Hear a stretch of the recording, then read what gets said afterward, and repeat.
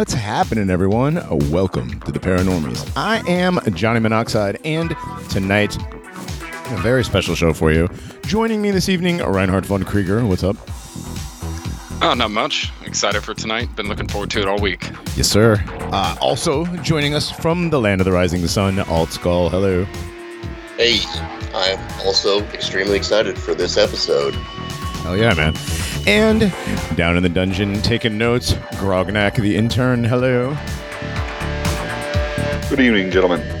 Good evening. Can you still hear tonight, dude? My ears are ringing a little. My ears are still ringing a little bit too, yeah. All right. We're here, yes. Grognak and I went to a concert last night, and it was quite loud. Very, very loud. We went to see Cannibal Corpse in Whitechapel. Very, very jealous. Yes. And come to find out, it was the original guitar player for for Cannibal Corpse. It was basically their original lineup minus Barnes, the murderer. So. Oh, that's awesome. Yeah, I saw the picture of the set list you sent last night. Dude, we luckily just ended up right behind the soundboard, like the sweetest spot for sound in the entire venue. It was great. It was great. You didn't forget your Vax Pass, did you? No Vax Pass required. No Vax. It was surprising for Massachusetts, but good. Yeah. No mask. I did see some people wearing masks. It was kind of funny. I was like, you're there and you're like a hardcore metal outfit and your mask, you look like a fag, but it's all good. Whitechapel came out and played a 40-minute breakdown. It was great. It's a hell of a breakdown, though. That was just, yeah. They did their breakdown set. So, because it was, you have Cannibal Corpse and Revocation. It's all like death metal. They couldn't do their new singy stuff, which is fine. Anyway, I'm still excited. It was a great show, man. I haven't seen Cannibal Corpse in probably 12 years. Oh, wow. Yeah. So it's a great time. But this is not why we're here this evening. We are here this evening because all of us have been reading a lot. We do a lot of reading for the show. We do a lot of prep.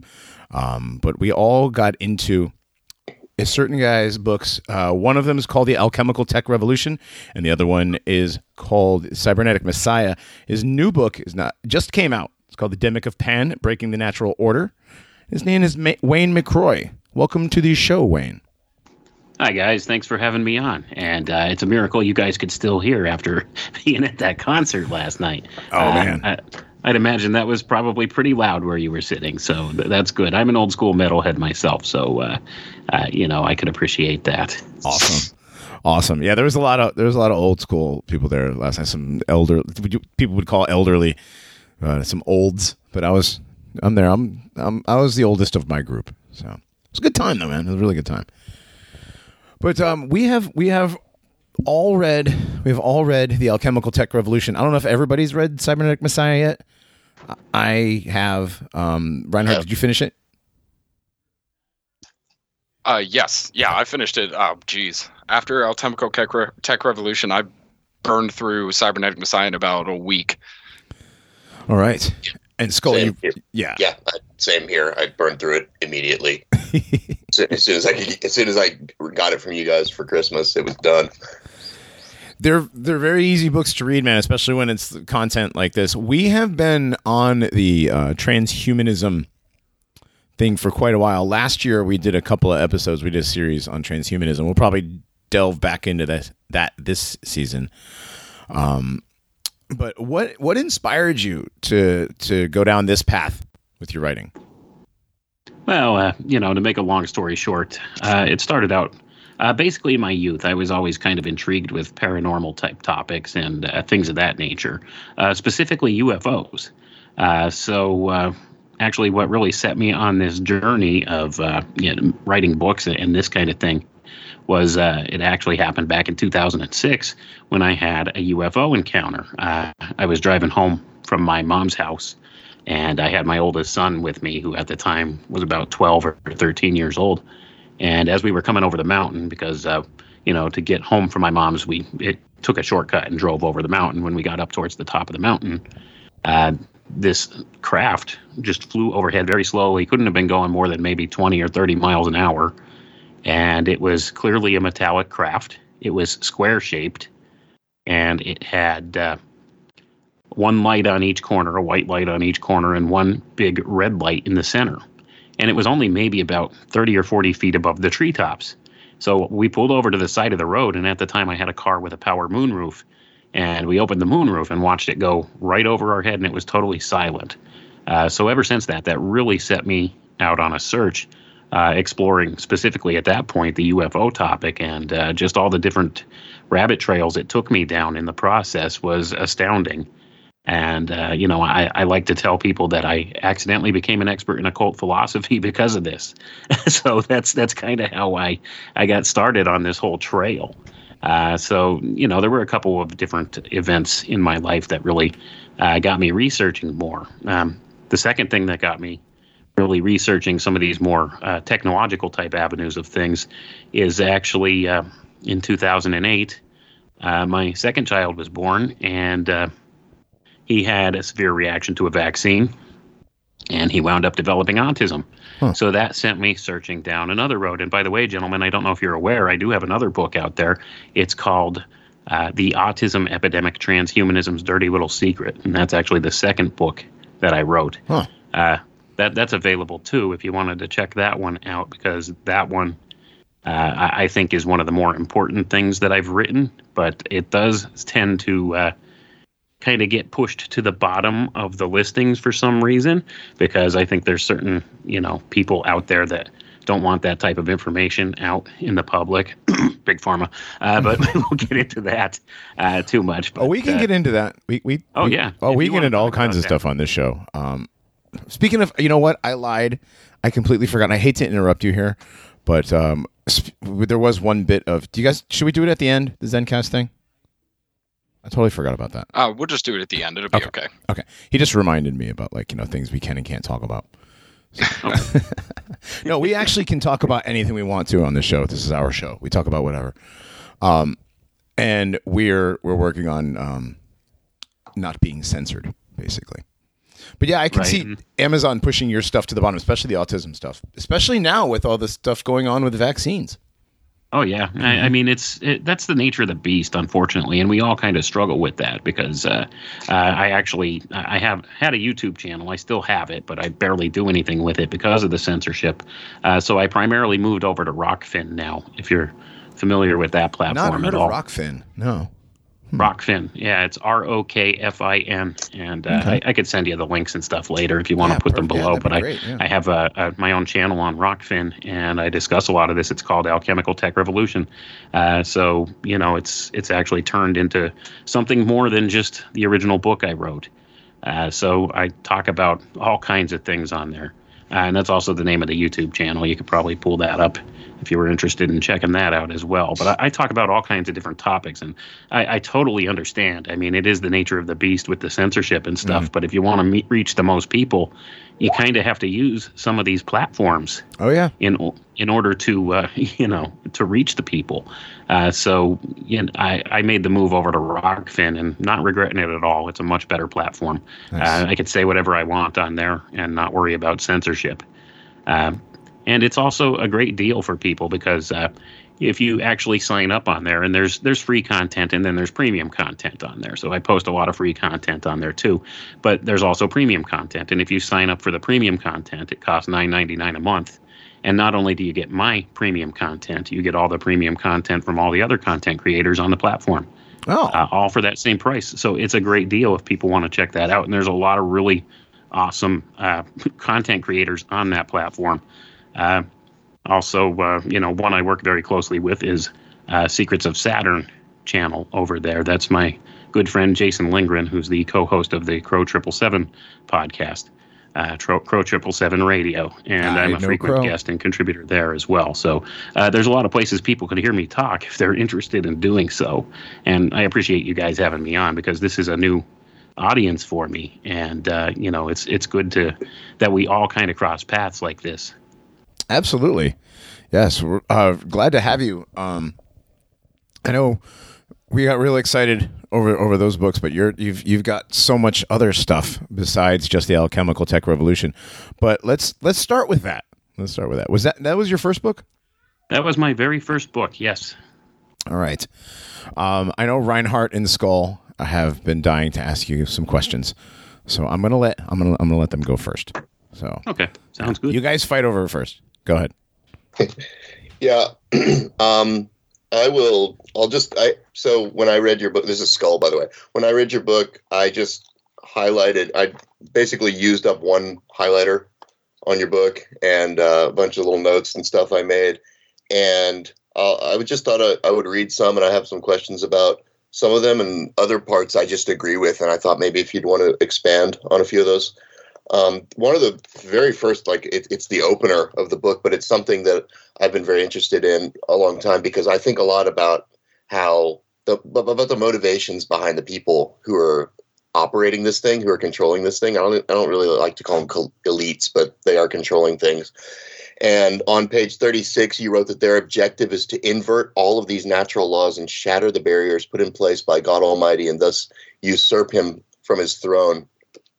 And it just, I wondered if that's a good place to start, I think, as what do you think the real motivations behind the people that are operating this thing are? Well, when you actually delve deep into researching the topic itself, it always, and invariably, and as much as, people might not want to hear it, it always ties back to the occult. And it all ties back to what's known as the ancient mystery schools. And when you go back, through history, through time, you could delve into the teachings of these different mystery schools and how they came about. And you find it's always invariably the same themes there. Now, this has to do with the old science we would call alchemy, okay? And a lot of people misunderstand what that is. And that's kind of one of the premises I go at in the first book. Alchemy it's not that backwards precursor to chemistry that most people are taught that it is. There's a lot more to it. It's a spiritual form of science, okay? And it was understood by more people back in the ancient times. This gives you a truer description of how nature operates, of the natural world. So what has happened through the course of time and all these things is a group of dark occultists took control of a lot of this information that was known about alchemy and about all these different things, these secret teachings, so to say, and they hid them away within these mystery schools, what started as mystery schools and later morphed into what we would call secret societies today. So they have passed down this information all through time, all the way up until today. And many of the precepts are the same. And the problem with it is they've taken these old alchemical sciences and they've inverted them. All right. They've turned them backwards from what their original good intention was. And they turn them towards something bad that would fulfill their own personal agendas and give them power over others. And that's largely what's taught through these different secret society groups, is the science of how to control others and how to use these different natural energies that are inherent here that people don't understand anymore, but the ancients had a better grasp of. And they're trying to use this for the purpose of totally inverting the natural world around us and turning it into something completely artificial. And we see this with our rise in modern technologies here. And that's basically the whole premise of why and how many of these things have come about. Because I have the viewpoint here that many of these modern technologies and stuff we have, these advanced technologies, they don't operate exactly how they tell us. Okay, there's different principles and stuff involved in their operation, and we're taught all the wrong things about a lot of these things. So that's the premise I come from with this. There's different underlying factors that really make these things operational and work, and they're not telling us that. Many people in the special access programs and stuff like that within the black budget community, so to say, will tell you that there's a secret physics that they know of and work with within those different communities.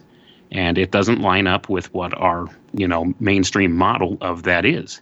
And that's why they've always had these problems, within mainstream physics of trying to explain things. And they had to come up with two different models for it, the general relativity model and then the quantum type model, one for the micro, one for the macro. And this flies in the face of one of the, very most well known of these old alchemical principles. And I'm sure you guys have probably heard it before. It's called as above, so below, as within, so without. So all of these things are models of one another. So things that happen on a microcosm happen at a macrocosm too. So to say that there's a different set of laws of nature that operate, say, at the quantum level and than there are at the macro level that we see here is a misnomer, and it's a perversion of the old alchemical sciences. And that's one of the purposes for this whole quantum science type of thing. So, when you look at quantum science, are they actually doing stuff with this quantum science?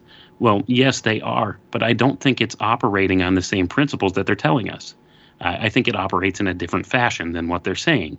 And they just throw out this idea of all these different microparticles and stuff like this, these unseeable, unknowable microscopic particles that we could never confirm even exist. The only place that you could even observe them is in a computer program. So a lot of these ideas are, well, let's put it this way. The descriptions of these things they put out are disingenuous at best in most of these cases. So the things we've been taught, and this is the thing that's hardest for most people to grasp, is most of what we've ever been taught in our lives is a lie, or it's wrong, or it's misguided. And when you go back with a fresh set of eyes and look at this stuff and start thinking outside the box and trying to disengage from those things you've been indoctrinated with from youth, you start to see the world a little bit differently. And it's really eye-opening. And that's kind of the perspective I come from with this. And I hope I didn't ramble too long and really lose the question there. But I hope that you kind of get the idea of, what I'm talking about here. Because a lot of this stuff, at its core, ties back to some of these ancient sciences and, what we would call the ancient mystery schools, and how they took a hold of this knowledge and kept it from the public for the purpose of control and for inverting this natural order into something artificial that they can control and that they can become the gods of this place, which is their ultimate goal. Well, that's definitely true. You can see that happening everywhere. I mean, and they'll even tell you, like guys like Geordie Rose, I can't remember the name of the AI company that he founded, but D-Wave. D-Wave. Well, he's the D-Wave guy. Is it D-Wave is his company? Yeah. Yes. Okay. So he gets out there and he says things like, well, the conspiracy theorists say that we're out there, punching holes in other dimensions and talking to interdimensional beings. I mean, kind of we are, but whatever, It's like, wait a second. Did you just say kind of we actually are? Yeah. They tell you what they're doing. And again, like you said, these things are subatomic particles, and the source is, trust me, bro, this computer program is showing you exactly what it looks like. Like the CGI machine. Yeah, that's like the same thing with the spike proteins with the coronavirus, right? You the only time you've ever seen one is when the CGI machine, known as a electron microscope, shows you. So exactly, that's the whole premise. I mean, it's like, take our word for this. This is what this looks like. Right. It's not. It flies in the face of what they call science. Now, science originally was intended by the scientific method, which means that it's observable, first of all, and it's repeatable, second of all. And those are two primary criteria for calling something "quote unquote" science. And yet they defy that all the time, because many of these things they're not repeatable or observable.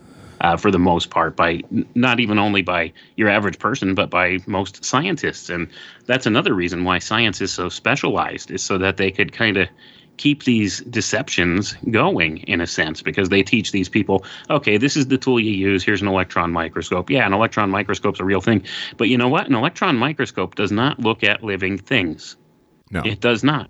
That's what people don't understand about that. They have to take tissue and they preserve the tissue with some type of preservative and usually some kind of a stain so that they could observe it. And it's a metallic stain. And that's how the electron microscope works. So when you're looking at this is basically, it's kind of like a shadow of what was once a living thing that's there. Right. So it's hard to really make any true observations on that.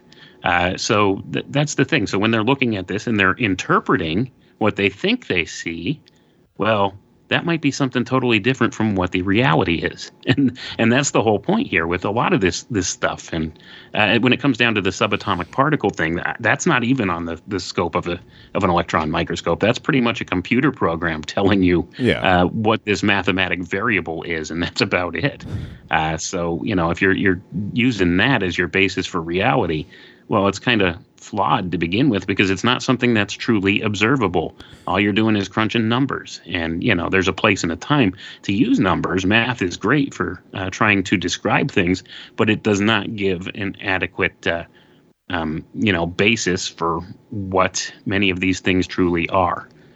So that's kind of the approach I've taken with this. You really got to start thinking outside the box. And that's a lot of the problem. We've been so ingrained in society here, indoctrinated with many of these things. Like, do you trust the science? Mm-hmm. I mean, look at what the science has brought us these past 2 years, the quote unquote science, and it's really, it becomes mind-boggling when you really begin to view it for what it truly is, and it's just used as a moniker or a descriptor to try to make you believe something is absolutely 100% true. They say it's science. Science says so. Well, the experts all agree.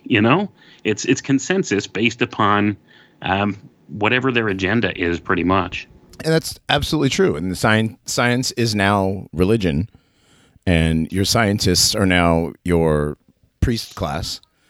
And as a matter of fact, if you take the first letters in the scientific method, purpose, research, hypothesis, experiment, analysis, conclusion, you rearrange them, it becomes preach. I mean, it's like, it's right there in front of you. And again, and if you deny the science, you're a heretic and you'll be shunned from society. And it's weird how they've completely inverted religion and science. I mean, it's not weird. It's just that's what they've done. Yeah, and the macro is the same as the micro with the as above, so below principle, where they've made everything that's absolutely tiny and minuscule unobservable. You don't have the ability to observe it yourself because you don't own an electron microscope. And, even setting aside if the electron microscope could show you what they claim that it's going to show you, there's no way for you to access that or for the layman to access any of that stuff. So you just have to trust the little spiky ball pictures, big scary pictures that they put on the news all the time. And then at the macro level, it's infinite space and infinite time and millions and billions of years and the Big Bang. And that just happens to be a reflection of this Kabbalistic creation story as well. But, just set that aside for a second. Don't worry about that. All of these things that are the grandest of grand deceptions that are being used to control the entire world now are things that are not actually observable by the common man. Huh. Well, and they've... Go ahead, Ryan. Oh, sorry. No, go ahead. Well, I was going to say... Go ahead. I'm sorry. I keep talking over you. Oh, it's all right. I was going to say they've inverted what the reality is, that this world exists in order, right? Everything exists with a intelligently created order, but they've inverted that for, like Skull said, the Big Bang Kabbalistic narrative, which is the chaos out of chaos comes order, instead of chaos being sown in the midst of order. Everything was chaos, and now here is our order. And that order is, they compartmentalize both the micro and the macro away from us, the layman, and even among their own priest class. Oh, absolutely. And they do that on purpose because, you see, I heard somebody quote, I don't remember who exactly it is. It says, there is profit in chaos. So that's exactly why they do that. The more chaos, the more profit. See, so that's one of the things. If you want to trace it just down to like the whole follow the money type narrative, well, that's one reason why some of the lower level or the mid-level managers of this grand conspiracy, why they do the things they do. But at the topmost levels, it goes way beyond just monetary thinking or anything like that. But you're absolutely correct. They have tried to twist the idea that this place was created by a creator, and that poof, one day there was nothing, and then nothing exploded and became everything, and it was all by a grand accident, and then here we are, The gases started to settle and they formed into solids. And then all of a sudden, primordial life sprang up and it found something to mate with and mysteriously turned into everything else and evolved into everything else through millions and billions of years. And none of these things, like we were discussing earlier, are observable or repeatable.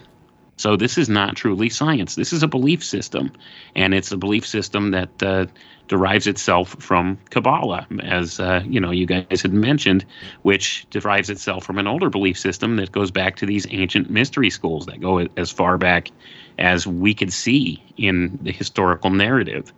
And the other problem we have with a lot of this stuff is much of our history is misdescribed to us. We don't really have an accurate view as to what truly happened in this world going back thousands and thousands of years. We only have whatever records have come forward. We don't, and as you know, it's the winner of the conflict that writes the history books. So, with that being said, we're getting a skewed view of these things at best. Most definitely. We can't even tell for a fact, like, not even ancient history, but recent history as far back as the early 1900s is most likely fake. Oh, yeah. No doubt about it. I mean, that's the thing. With much of the older generation dying off now, I know my grandparents described things to me that look different than what the history books now say. And, just from the years I see, what they're teaching my kids in school and history class and stuff like that, many things have changed from the time I was in school. Oh, definitely. I mean, and this is revisionist history. This is how it's done. Yep. George Orwell wrote about this in 1984. The thought police and all of that stuff, it's all a reality. That was an allegory. George Orwell, his real name was Eric Blair, and he was actually an insider with British intelligence. So he knew the writing was on the wall. And he wrote this, and you could argue up and down. Did he write it as a warning to people, or did he write it as a playbook? So I mean, you could look at it from either side. Why not both? I'm sorry? I say, why not both? Yeah, why not both? Yeah. And perhaps it was intended to be both. And you see a lot of this with some of these authors from back in that era who were tied in heavily with these movers and shakers. Aldous Huxley. With people in the Royal Society. Yeah, Aldous Huxley. His book, Brave New World, is one of these other types of playbooks that they go by. So you could pick, do you want your 1984 or your Brave New World? Do you want to be doped up and be happy with your slavery, or do you want a boot stomping on your face for eternity? Well, they've decided that they're going to go with both. Yeah, they go with so that's what happened. Well, I believe it was at Harvard. Was it Harvard University or Yale University? One of the two. They had two societies where they would debate which dystopian, nightmarish future would actually take place, the Huxley version or the Orwell version. And I think the CIA and the Skull and Bones were like, nah, fuck it, we'll do both. Like, well, they like both books sold so well. Let's just do both. It'll be a boot stomping on your overly medicated face forever. Well, and then you got Julian Huxley, his brother, is one of the preeminent transhumanists of the 20th century. Julian Huxley, who's somehow related to Greta Thunberg. Yeah. Amazing how all these people run in the same circles. It's so weird, Wayne. And I'm just going to go ahead and call you Wayne, if that's okay. Oh yeah, absolutely. All right. That's how it is around here. We're all on first name basis, just hanging out. But that's seriously, like, they decided, well, we like, the drugs and the police state are great. Let's let them chop body parts off too. Or make them chop body parts off. I think now it's going to be, I think Sam Hine didn't go far enough with state-enforced homosexuality. I think it's going to be state-enforced transhumanism. Well, they go for the coercion tactics more than anything else. We see that with the events of the past 2 years, especially. And there's a reason for this, and I call this metaphysical consent. It's a principle that these people, whenever they're trying to, try to convince you to do something or try to force you to do something, they have to, first of all, tell you what they're doing and get your consent to do this to you. And one of the primary ways they do this is through something called predictive programming, or it's also called revelation of the method, okay? And what this is they will actually put it out in the form of entertainment first, and you will see this in entertainment, and then a couple of years later, it starts to become the normal reality or the accepted thing. So their premise here, and this is the way these people, these dark occultists who run this world, this is how they see it. They see your not objecting to what they're showing you here in the entertainment. If you don't object to that, they see that as your tacit consent to have that done to you. And that's the premise that they operate on. And this goes back to the whole idea of karma or karmic principles as well. So, I mean, there's some real metaphysical sciences and stuff behind this. But this is kind of a loophole they've built into things. And they do other stuff, too, as far as ritualistic things to try to bypass this karma that they incur on themselves. It's a natural principle. It's one of the natural laws that runs this place. The Bible describes it as you reap what you sow. Right. And it's an absolute 100% natural law that's been set in motion here by the Creator. So they try to do these things to skirt around that or find loopholes for that kind of thing. And this is one of the ways that they do that. That's why it's, entertainment is such a heavy thing in society. Why do they pay actors so much? Why do they pay athletes so much? You think about that. I mean, these are people that are performing social engineering, and that's what it's all about. They're put there in this place, in this position, to engineer public consent and engineer the public consciousness, so to say. It's social engineering, and that's probably the most descriptive term of what it is that they do, and it's all put there for a reason. And there's always these occult ties to it as well. Sorry, go ahead. I have a question about that, if you don't mind. Sure. Do you think that a lot of the predictive programming and the creation of art based upon the future that they want to see happen, that they want to see created, has a sort of creative principle when it's put in the minds of millions of people? Like, not just the idea of getting people to consent, but actually a co-creation of the reality that they're trying to forge? Oh, absolutely. And this ties back to a Hermetic principle called the Hermetic principle of mentalism, or the principle of mind, wherein mind precedes all. See, mind precedes everything. Your perception of reality precedes the reality. So this old principle states that everything forms as a thought first and then manifests in reality. So if they're utilizing people's energies and directing people's energies towards this idea, in some sense, it becomes real to them. And I'll go ahead and I'll cite the events of the past 2 years to try to prove the point with this. And this is one of the things that I actually lay out in my new book. What they did is, back in the beginning, if you'll think back to December of 2019, okay, this is when the very first case of this novel coronavirus hit, okay? So back at that time, they discovered this new flu-like illness. They weren't sure what it was at that point. And they pinned all different dates and times and stuff to being the first case. But the original one they reported actually occurred December 1st, 2019. Okay. And I'm going to go on a little side tangent here, because a lot of this stuff is important for anybody who understands any of these occult type principles. Exactly 44 days before that, on October 18th, 2019, was the Johns Hopkins Event 201, hosted there at Johns Hopkins. And it was actually funded by the Bill and Melinda Gates Foundation and the World Economic Forum. And they held this exercise at Johns Hopkins that day, which was a simulation of, get this, a pandemic coronavirus.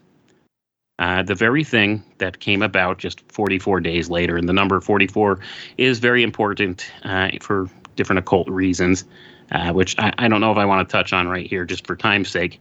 But to bring this whole thing forward, let's skip ahead a little. So December 1st, 2019 was when the first originally reported case came about.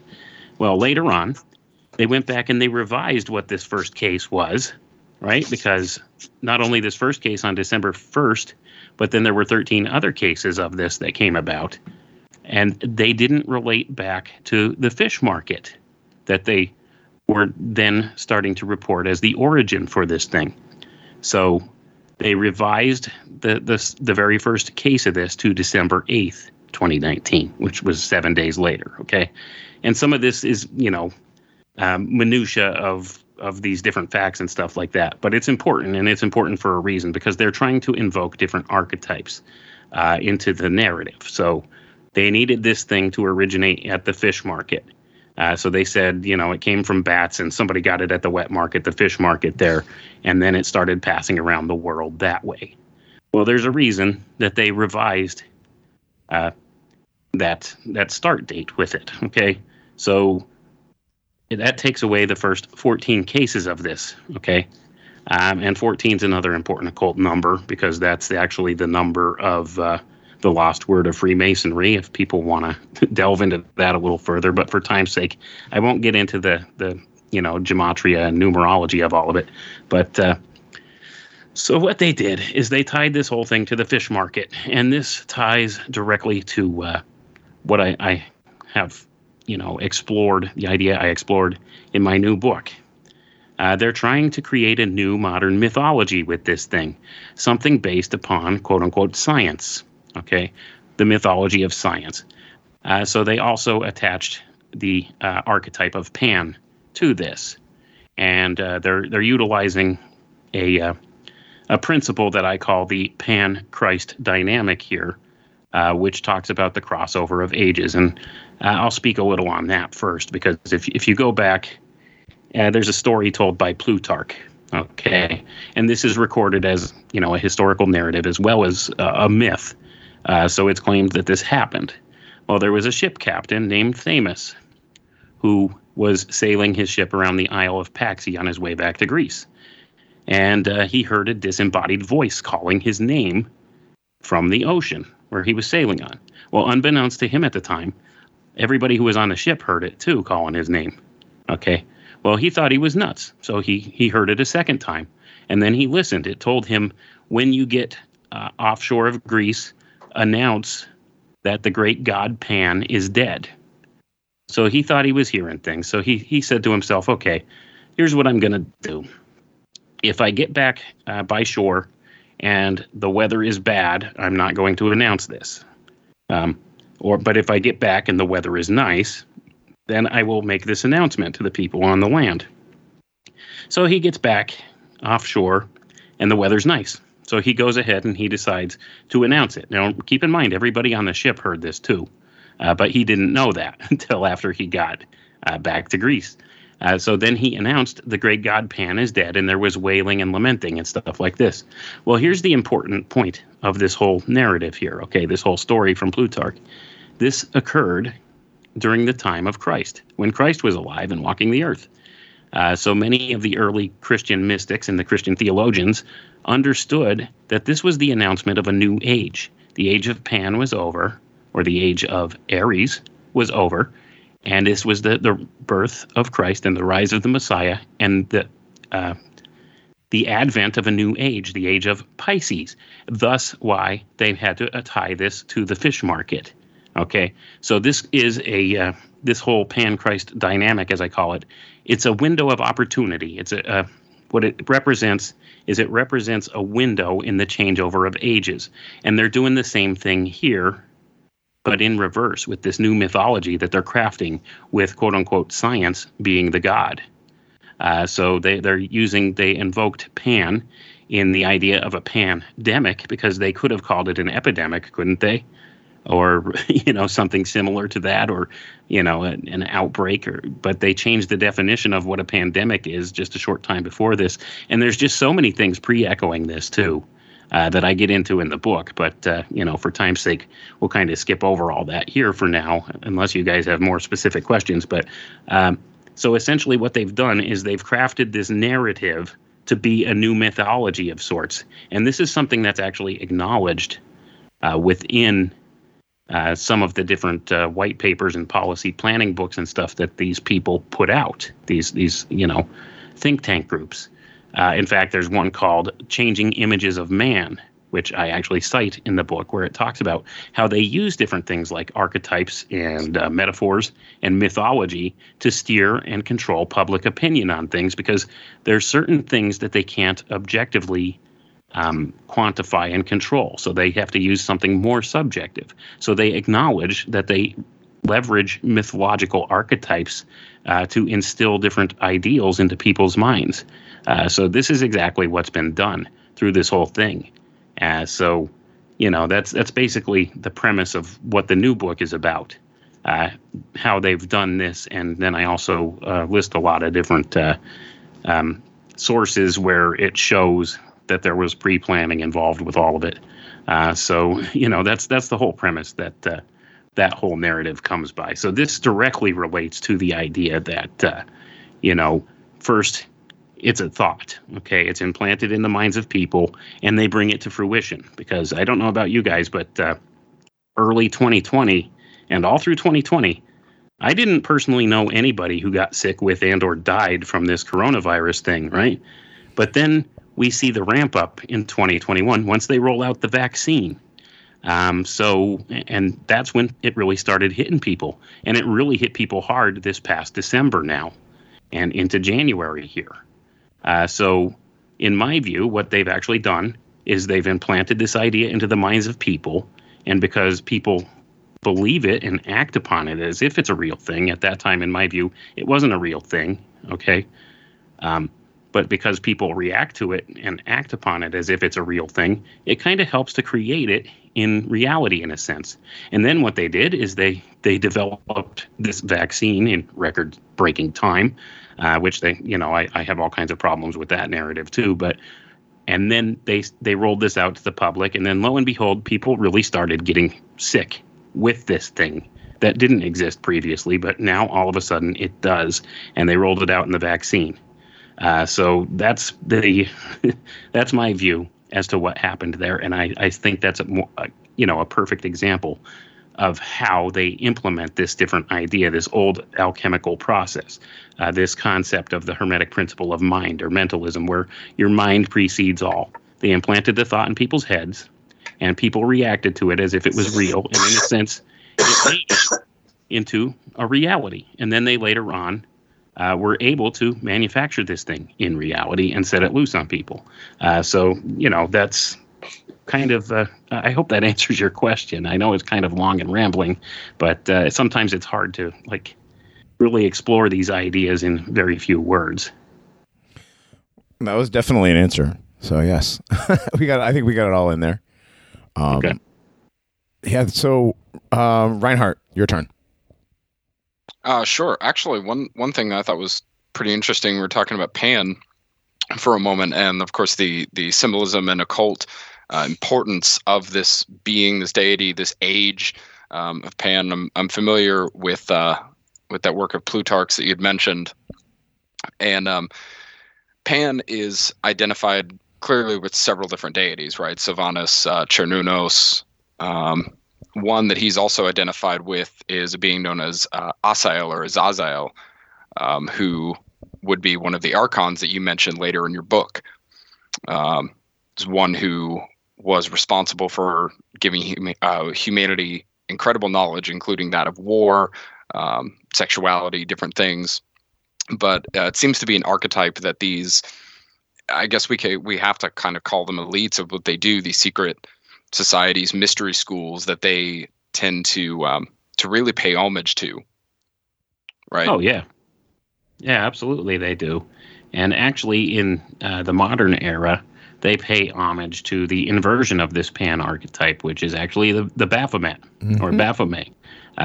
Look at it; it's got the head of a goat, whereas Pan had the head of a man. It's an inversion. See, and there's a reason that they use these type of symbols and archetypes in the ways that they do. So what they're trying to do is they're looking for a reversal here, because here I'll try to explain it to you in astrological type terms. Basically, what's happened is, when this whole story that Plutarch tells about Pan, the great Pan is dead. When this happened during the time of Christ, they acknowledge that this is the nexus point for the switch over of ages here. We're going from the age of Aries to the age of Pisces. So that's what happened there. But what's happening with this new narrative now, we're supposed to be going from the age of Pisces into the age of Aquarius. And Aquarius is represented as a man. The age of Aquarius is said to be the age of man. This is supposed to be the enlightenment of man and the advancement of man. So many people call this the Great Awakening. I'm sure you guys have probably heard that. This is, one of the cycles of time that goes on historically as we look back through these different things. And it's one of those alchemical principles we talk to. It's the Hermetic principle of rhythm. Okay, everything happens in a cyclical way. So when we look back at the sky clock, okay, the astrological aspect of this, we're supposed to be going from Pisces to Aquarius, the age of man. This would be the advancement of man, the rising of the spirit of man, the Great Awakening. Well, they're trying to replace that with what they call the Great Reset, and I'm sure you guys have probably heard that going on too. And Klaus Schwab came out recently and started calling it the Great Narrative, and the choice of words is always important. Narrative. It's a story, okay? It's the story they want. But what they're trying to do through invoking this archetype of Pan, this what I call Pan-Christ dynamic here, it's their window of opportunity right now, the switching between the two ages. What they're trying to do is hijack that switching of ages and break the cycle. So they want to skip beyond the age of Aquarius and cycle us back into the energies inherent with the age of Capricorn, which would directly follow the age of Aquarius. And once again, this is the goat idea. Okay, the Pan idea, the goat, greatest of all time. We hear that a lot, don't we? You could see this archetype being leveraged all over the place, all the time right now. I mean, just look around in society. So this is exactly what they want, because what this would do is this would trap the human mind back in this materialist world we're in a sense. It wouldn't elevate us spiritually. It would trap us in the material paradigm, or what I would call hyper-materialism, which is essentially the viewpoint of where we are in this world. This is what our science describes. It tries to quantify and measure everything in an objective way. And you can't do that with spiritual things. So it tries to equate things like consciousness to something, to being nothing more than the byproduct of the chemical electrical activity of our brainstem. So when they do that, this traps people in the hyper-materialist viewpoint. When they're trying to teach you that that's all that this is, okay? So that your thought process is, that your feelings, all of this stuff, all the things you think, your consciousness itself is nothing but the byproduct of a chemical electrical reaction. It's physical, right? It's purely physical.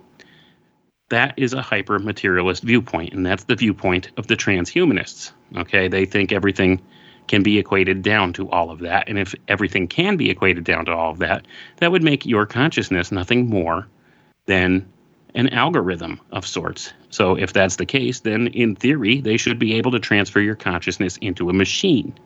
Now, this is from their vantage point, right?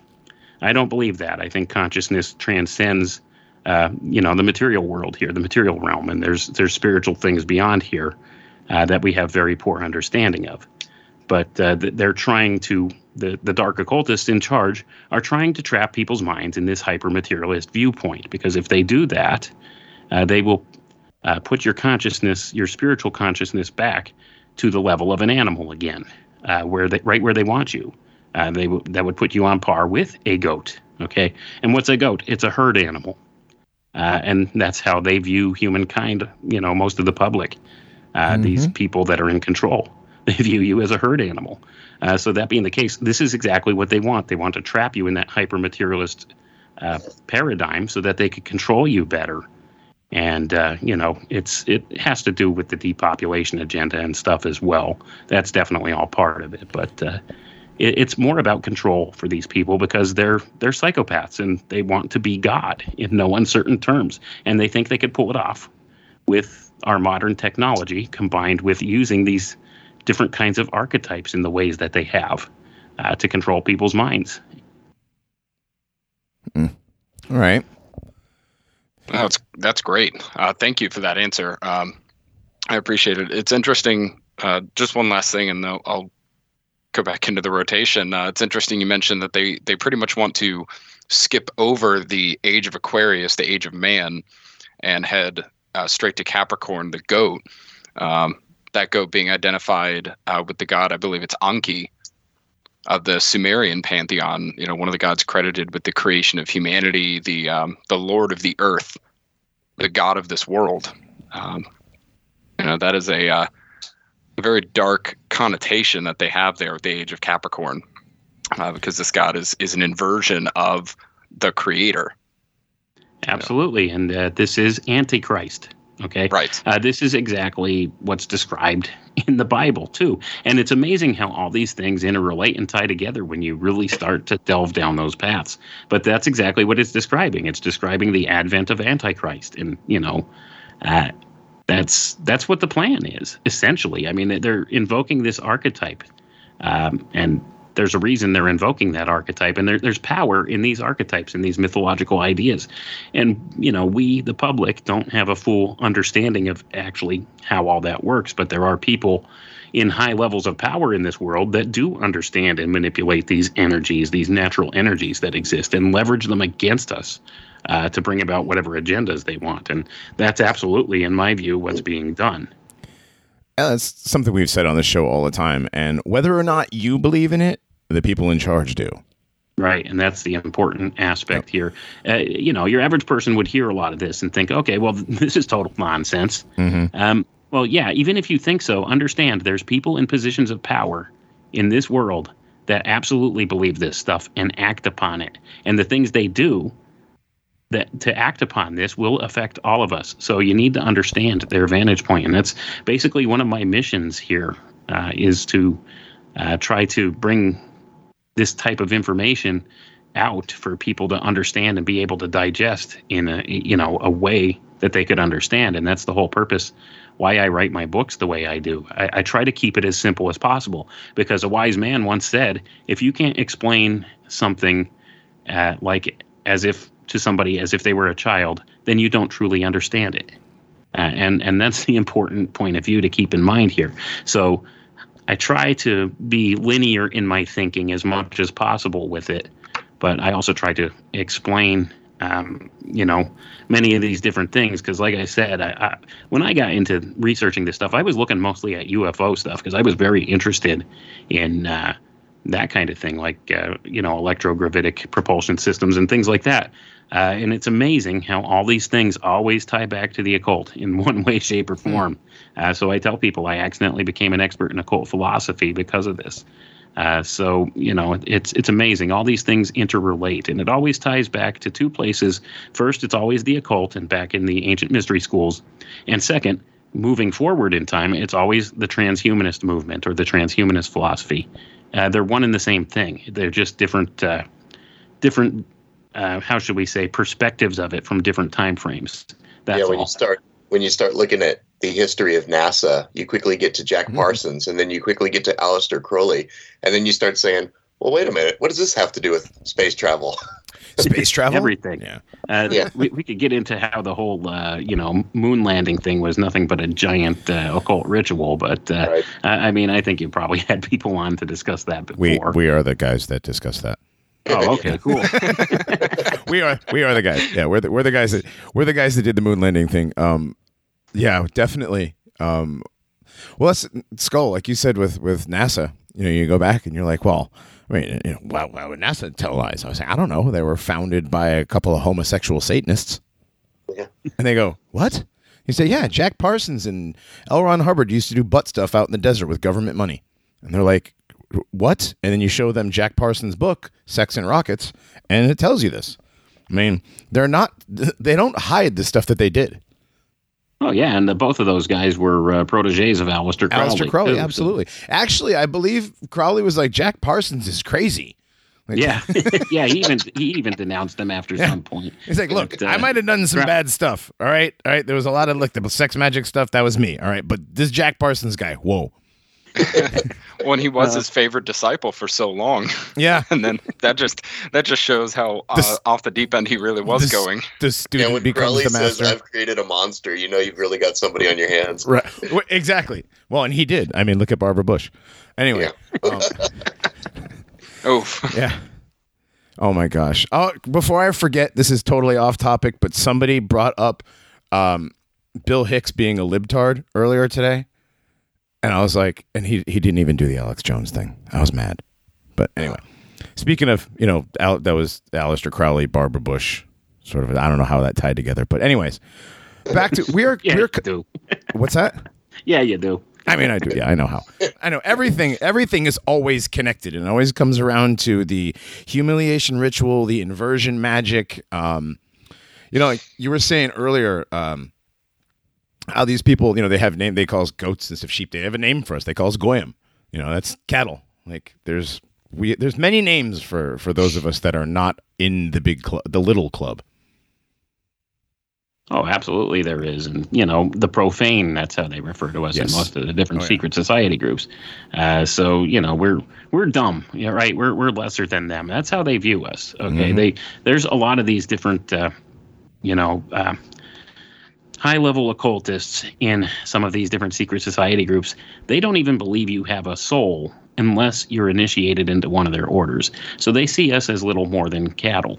Okay, or animals to be used and abused how they see fit. Human resources. Have you heard that term? Absolutely. That's exactly how. What do you do with resources? You use them up. Right. Yep. And that's part of the vampirism that goes with this as well. I mean, they vampirize our energy, and just the example of how they put forward this Corona narrative, or this new mythology, as I like to refer to it.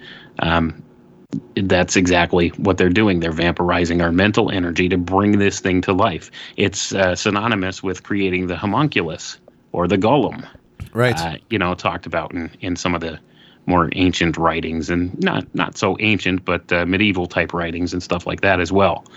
So it's the same thing. It's powering this thing that they want in this world. It's using our energy to bring it to fruition, and that's how they work here. They use these old principles that we have very little understanding of. These alchemical principles, the Hermetic sciences, the Hermetic science of mentalism or mind, where your mind precedes all. So they use your thought processes to make this thing manifest in reality. If they can make you believe it, it exists to some degree or another, doesn't it? And this would be what we would call synonymous with magic, okay? And we were all taught to poo-poo the idea of magic being a real or effective thing. But there are people that practice it here today. And it's if you think of it more as causal engineering than the term magic, if you think of it in those more sciencey type terms, maybe your mind could accept it a little better, because it's really easy to affect the minds of people. Like, for instance, and my friend Crow over on Crow 777 uses this as an example all the time. He says, here, I'll tell you how to do magic. I'm going to create a thing here in your mind. And then he says, red ball. Now, do you picture that in your mind just now? That's kind of how this works. See, and that's just a simple example of that. The image comes to your mind when I say the words associated with it. And words are symbols. Mm-hmm. And that's why they use symbols so much in everything, too, because there's some of these symbols that are kind of primordial type symbols that we see and don't truly understand on a conscious level, but our unconscious mind recognizes them. And this is what we would call an archetype. All right. So they use these principles, these archetypes, to instill different kinds of reactions in our subconscious mind. And we don't perceive them necessarily consciously, but it does affect us on some level. And that's why they do stuff like this. And this is what we would call synonymous with magic. So, this kind of an idea really could show you how they could manipulate us to some degree or another. And they've done so. And I think we could see that all around us. Nice. Well, it's definitely something that you can, if you have eyes to see, you don't even really need eyes to see. Just open them up and look around. I mean, this stuff. Not anymore. They're out in the open with everything now. I mean, at least they used to take the trouble to try and do things covertly, but not anymore. No, it's just terribly out in the open, right in your face. Right in your face. What are you going to do about it? Nothing. You're gonna take it. You're gonna eat the bugs. You're gonna live in the pod, and you're gonna enjoy it. So they say, anyways. All right, well, we are coming up at the end of the first hour. We take a break, listen to a little bit of music, and then come back with the second hour with some more fun stuff. Wayne, do you have a song suggestion? You're an old school metalhead. Any song title suggestions? Let me think. Nothing really comes to mind off the top of my head. How about play something by Pantera? Outstanding. All right, well, Grognak, find us a Pantera tune. All right, we're going to listen to this, and we'll be back with some more Wayne McRoy.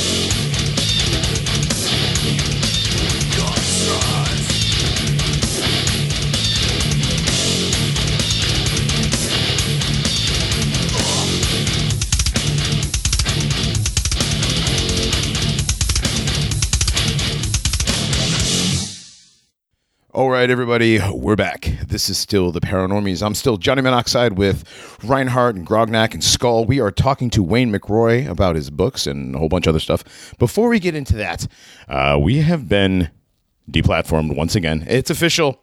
Zencast has shut us down. Let me read you guys the email. Tell me if you think this is great or not. Where is it?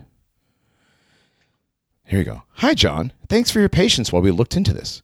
When you created your Zencast account, you agreed to our terms and services. I'm writing today to let you know that access to your show has been blocked due to multiple violations of the terms of service of Zencast and our partner companies. As such, your current podcast will be unavailable indefinitely, and any future content will also be blocked from distribution. We understand you may wish to cancel your account as a result of this decision. No shit. They can offer us a prorated refund. Oh, thank you. Because while we were in the process of having our account looked at for service violations or whatever, they decided to charge us again for another month's worth of service. So we are no longer on Zencast. They deplatformed a bunch of people off of Zencast. So it's not just us. It had to do with Google. Apparently, Zencast they did an update where they automatically they send your podcasts out to whatever affiliates they have, like Spotify, Stitcher, Google Podcasts, Podbean, a couple other ones. And we're banned from Google already. So I guess Google figured out they were sending them our stuff, and they said, no, Zencast, you cannot host them anymore. So we're no longer hosted there. We're working on new hosting. In the meantime, we will be posting probably the direct MP3 to the site 1 week or 2 weeks at a time, and then you can find it on the Zencast.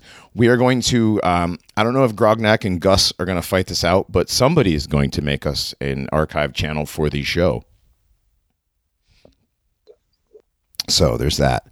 So that was the one piece of business that we need to get out of the way. On Telegram. On Telegram, yeah. I keep forgetting that we're not always on Telegram, but yeah. We are pretty much always on Telegram. You can find us. That's where you can find all of us pretty much all the time. But yes, we will be having. We will have a show archive channel sooner than later.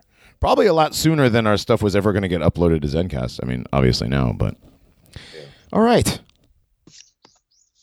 So what does that make? 4 different hosting services: SoundCloud, Zencast. There's a couple other ones too. Whatever. Can't shut down the truth. That's it. And we do have solutions and stuff in the works as well that don't involve just Telegram. So no, but for now, that's what we're going to do. But yeah, and yes, and don't think that the Paranormies are down and out. Those fake Paranormies are not kicking us out. I wouldn't be surprised if they had anything to do with any of this either. Well, my comments about paranormies.com got removed from all their videos. Yes. Anytime you mentioned, and Aether was in their comments, and remember that little podcast? LOL. Right. Little podcast. Those guys were slamming Twisted Teas and emailing Zencast furiously. Reinhardt, the times we've hung out together, have we ever interlocked arms and shotgunned such a non-heterosexual beverage? No, we have Okay. not. No. I'm pretty sure last time we hung out, we had steak and a glass of wine. That's right. Yes, like grown folks. Yes, right. Yeah, we had Narragansetts last night. That's right. We had Narragansetts last night, and good times were had. Hell yeah! All right, let's get back into this with Mr. McRoy, Wayne McRoy here, and I'm dropping something on my end here. Okay, so we talked about the Alchemical Tech Revolution. Do you guys want to ask him more questions about the book, or do you want to just get into a bunch of other? I have stuff? one more question at least one more question that what I wanted to know. There's a number of pages that cover this, so I'll just kind of ask the question. So these guys are creating this world where they're toxifying everything. They're spraying the skies. They are putting these vaccines of all, who knows what's in the current one. I mean, that's a whole topic unto itself, but just in the vaccines that have come before, they're filled with mercury and formaldehyde and swine parts and aborted fetal cells and all of these horrors. they're making people sick. There's the processed food. There's the GMO food. There's all of this, just this world that they're creating is creating a degraded, weakened people. And one of the questions that often comes up is, especially to people who don't want to think about these sorts of things. So they're like, chemtrails, what are you talking about? Those are contrails. If they were spraying the skies with those kinds of things, then they'd be susceptible to it too, which is a good question. One of the questions that they asked when the bioweapon, which I don't believe, narrative was going around about COVID, they were like, well, if it was a bioweapon, then what did they have the cure for it or something? Or did they have a immunity? But it does beg the question that when they are poisoning the entire world, that they are going to have to live around, at least close to or in the vicinity of some of these things. So what do you think? And it's kind of a two-part question. There's that, and then there's the part that, well, when you look at someone like Klaus Schwab and you see him up on stage now just gleefully talking about how he's going to chip the brain of every person on Earth, metaphorically or literally speaking, and he's so excited about turning people into these cattle. And the dude's like, I don't know how old he is, but he looks like he's 80 years old or something like that. What do these people get? Like, do they feel that they are reincarnated? Maybe they're actually reincarnated. Maybe there's some other kind of entity. What do you think these people are, and what their motivation is behind wanting to create this world? Because so many of them would have died before the fruition of all of these things. And you would think that a normal human, even if they were evil, toward the end of their life, would just want to sort of settle down and enjoy the wealth that they'd amassed up to now. Well, you would think so, but you're thinking in terms of, as an average human being or a normal human being. What you have to keep in mind is many of these people are psychopaths, and they're bent on destruction of other people. So that being the case, I mean, their motivations are different than ours, and they always think long term. Now, why this is, I could only speculate. Some people have speculated and said that it's possible maybe they live longer, maybe they have access to technologies and medicines and sciences and stuff that we don't, that allows them to live longer, or possibly renew their youth. And they have been, it has been documented that they use something called adrenochrome, and use the blood of children to give themselves health benefits, things of that nature. So it's hard to say, but I mean, I think the whole premise here is they totally want this whole technocracy thing to snap in place. Okay, they need that to happen, and many of them, even though they're getting older, that's why they're pushing harder, because some of them want to try to see this thing come about within their lifetime. If you look at Ray Kurzweil, he's very famous. He's one of the proponents of this whole transhumanist ideology. He wrote, in his book, The Age of Spiritual Machines, he talks about some of these different ideas, but he's said to take how many different supplements, like over 100 different supplements every day, just to try to extend his lifespan, so that he could see some of these things come to fruition and maybe be a beneficiary to some of these new technologies. That could be part of the game. I mean, there's other things we could speculate here as far as why is it that they don't seem to care about like the chemtrailing and spraying themselves with poison and stuff like that. There's another possibility, and I've explored this rabbit hole, and it's almost an endless rabbit hole where you're never going to find a plausible conclusion to, or an answer that's satisfactory. But this has to do with our age factor and blood type, and these different ideas, and all this ties back to occult things once again, because many of these people in positions of power in this world think that they are the direct blood relatives, blood descendants of Cain, and this ties back to the whole Bible principle once again.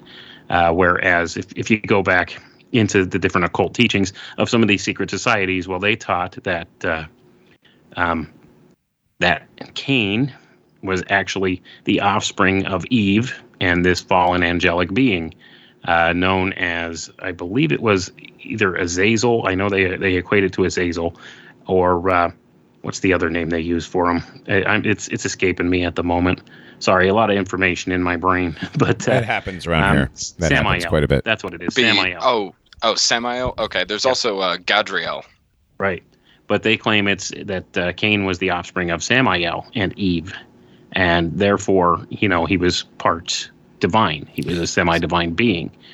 So they see themselves as semi-divine, right? They see themselves as something more than human, and they think they have the divine right to rule because of this. And I explore a lot of these topics actually on my own channel over on Rockfin, if people want to check out some of the older podcasts and stuff I have up there. So it's interesting. It always all ties back to this occult dynamic. But that being the case, so there might be something that relates to this blood type thing. And a lot of it relates to what's called Rh negative blood type. And, you know, like I said, that's a whole rabbit trail in and of itself. I've done multiple shows with Crow 777 on this topic as well. So, you know, it's something that bears a little bit more exploring, but there's so much misinformation and so much convoluted information about it out there. It's hard to come to a conclusive type of conclusion that's satisfactory with it. So that's another angle you could look at. So maybe they have some type of resistance to these things, or maybe some of these different things they're doing are specifically tailor engineered to the public and not their royal family bloodlines, so to say. So that's another aspect. Or there's also the possibility that maybe there's extra land masses on this planet or plane that we're not aware of. And, Whoa. you know, the description of this place, it's totally misdescribed to us. And what NASA tells us the world is not truly what it is. I don't know what it is. I'm not a flat earther, but I know a lot of flat earthers, and they make some good points. You just answered my question for me. Yeah, but so that's the thing. I tell people I'm kind of earth shape agnostic. So I kind of like look at it. Yeah, I mean, I look at it from the perspective of, are you guys familiar with the thought experiment of Schrodinger's cat? Yes. Well, I think it's Schrodinger's Earth. It depends on what you're looking for and how you're measuring it. Okay. What the shape of the I cat like would to be. say it's not flat because topography exists, but Right. it is definitely not a spinning space testicle covered in water. Oh no, I totally. I'm convinced the Earth doesn't spin. No, That's the Earth is. I think The Earth doesn't move. I think it's stationary. Yeah, the Earth doesn't but move. the shape of it, I don't know for sure. I can't say. Yeah, I am not 100% on the shape of the Earth. We've had David Weiss on the show to talk about biblical cosmology. Yeah, he's great.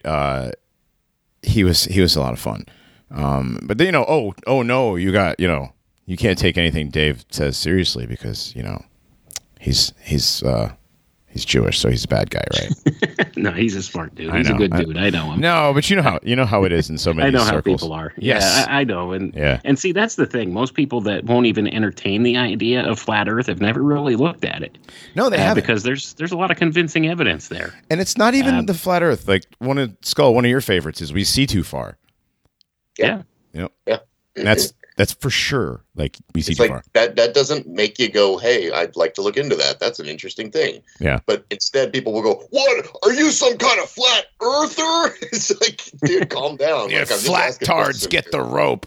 Like, shut up. Right. Yeah, that's the thing. I mean, it's become actually a whole, you know, kind of, how would you say, an insult to people. And it shouldn't be that way because actually flat earthers know more about science than your average person does. So They've done the science. We've done the experiments. We've done the things. What's funny is what they say, you know, you can always tell like what the big conspiracies are by how mad people get about them. Right. Yeah, So, I mean that's the thing. Yeah. I mean, well, here's the premise, and this is what I like about the whole flat Earth theory. Okay, say the Earth is flat. Well, then you know that brings whole new questions to people's minds. Okay, well, if it's not a spinning ball in space, then that means that you know the Big Bang theory isn't true, and that all of these different things, everything works differently than what we've been told. So everything we've been told is not true. And if it's flat, then that lends to, you know, more credence that it's a created place, that there's intelligent design inherent here. So then they have to look at the premise that there's a God. And that makes people uncomfortable, especially people that, you know, don't know God personally or don't have a personal relationship with him. So that makes people uncomfortable. And this is the thing that I think is the most important aspect to the whole flat Earth question, is because if people have to actually take a step back from the things that they've been indoctrinated from and look at the world with a fresh set of eyes and just observe what you see, what you could verify with your own eyes and with your own, senses and observations, then you have to rethink things a little bit. Because, it's been misdescribed to us. And a lot of that, when you start exploring that avenue of thought, go look for a picture of Earth from space. You won't find one that's not some kind of a CGI or artist interpretation or anything of the sort. And or my favorite, the composite image. Right. The composite image, right. Well, and Reinhardt. That's another thing. And people buy into this stuff wholeheartedly. I love science. The I love science crowd, the NASA crowd, that kind of thing. We know them. We know them quite well. Yeah, I think we all do, but it's a deception. And it's the great deception, like a lot of it. Yep. So this place we live in, what I could tell you for certain, I don't know the shape of it, and I don't claim to. Like I said, I'm not a flat earther. I don't prescribe to the flat earth theory. But it makes more sense in a lot of ways than the globe theory that they give us. But what I can tell you for sure is this place that we live in is misdescribed to us. And that being the case, if you don't know where it is that you live, how can you know where you're going? And that's one of the more important aspects of this whole conversation with that idea. Is how do you know where you're going or what you're doing or what your purpose is here if you don't even know where you live, right? If you don't know where you are. I mean, it's all misdescribed to us. Yeah. If you have no idea where you actually are, how can you even know really who you are? Right. Yeah. And that's one of the important philosophical questions of our time, too. So that's why, things like flat Earth, this would get people thinking. And I think that's probably more... why the stigma of the whole thing, because if you have to come to grips with the fact that you've been lied to all your life and you really don't know where it is that you exist and that, there's a God and you weren't thinking in those terms before, you really have to do a lot of self-reflection, and people aren't comfortable with thinking anymore. We've been taught to react. And that's the whole problem with society. We've been taught to react on an emotional level to things and not really think deeply or clearly on a lot of these topics. So with that being said, I mean, I think that's one of the big reasons why all the disdain for the flat earth movement and stuff like that, even though, like I said, a lot of the descriptions and stuff, they do make sense. And, most people won't take the time to look at that. But, that's beside the point. But I don't necessarily subscribe to the flat earth model myself. I don't know where it is we live. But what I do think for sure is there's probably more land masses and stuff in this world than we know of. I'm definitely on the extraterrestrial, as in extra territories theory as well. I've seen the maps that supposedly show stuff outside the, quote, ice wall. That makes a lot of sense. Again, there's that whole alien ant farm theory, that we are an experiment from outside, being watched. But I mean, we're definitely being watched, but that's a whole different thing. Well, I think one thing that kind of astounded me when I started thinking more about it is the heliocentric view. It creates this paradigm for humans that, if you don't believe in a God, if you don't believe in a creator at all, then you don't know what you are, but you know that you're small, that, out in this vast chaos that you're pretty much nothing. Your power as a man or as a human is taken away, right? If you doubt that and you accept, stationary Earth, that everything is right here, or we just don't know what's outside, what we call the firmament. But we know it's not just this vast, infinite nothingness with possibly other aliens out there that for some reason are abducting us. You have to come to grips with the idea that Earth is a central place, that things are happening here and now, and that there is a creator, and that creator is closer than you would think. That creator may be directly above us, as the Bible says. And I think that runs very contrary to the narrative that they want to create, because of course that dumbs down the population, that depresses the population, and it sets up their personalities, their mindset to beg for things that will make them better. Oh, absolutely. I agree with what you're saying there 100%, because if you think in terms of, the Big Bang model that they give us and that kind of thing, well, then you're just an insignificant speck that came about by accident. And, that leaves you with no purpose. And this is something that actually Friedrich Nietzsche wrote about it and was concerned with. Even though he was a staunch atheist, he believed that if man didn't need God anymore, or the concept of God anymore, that he would be directionless and without purpose. And this would lead to nihilism. And this was one of his major concerns. And this is why he wrote something to the effect in one of his books that God is dead.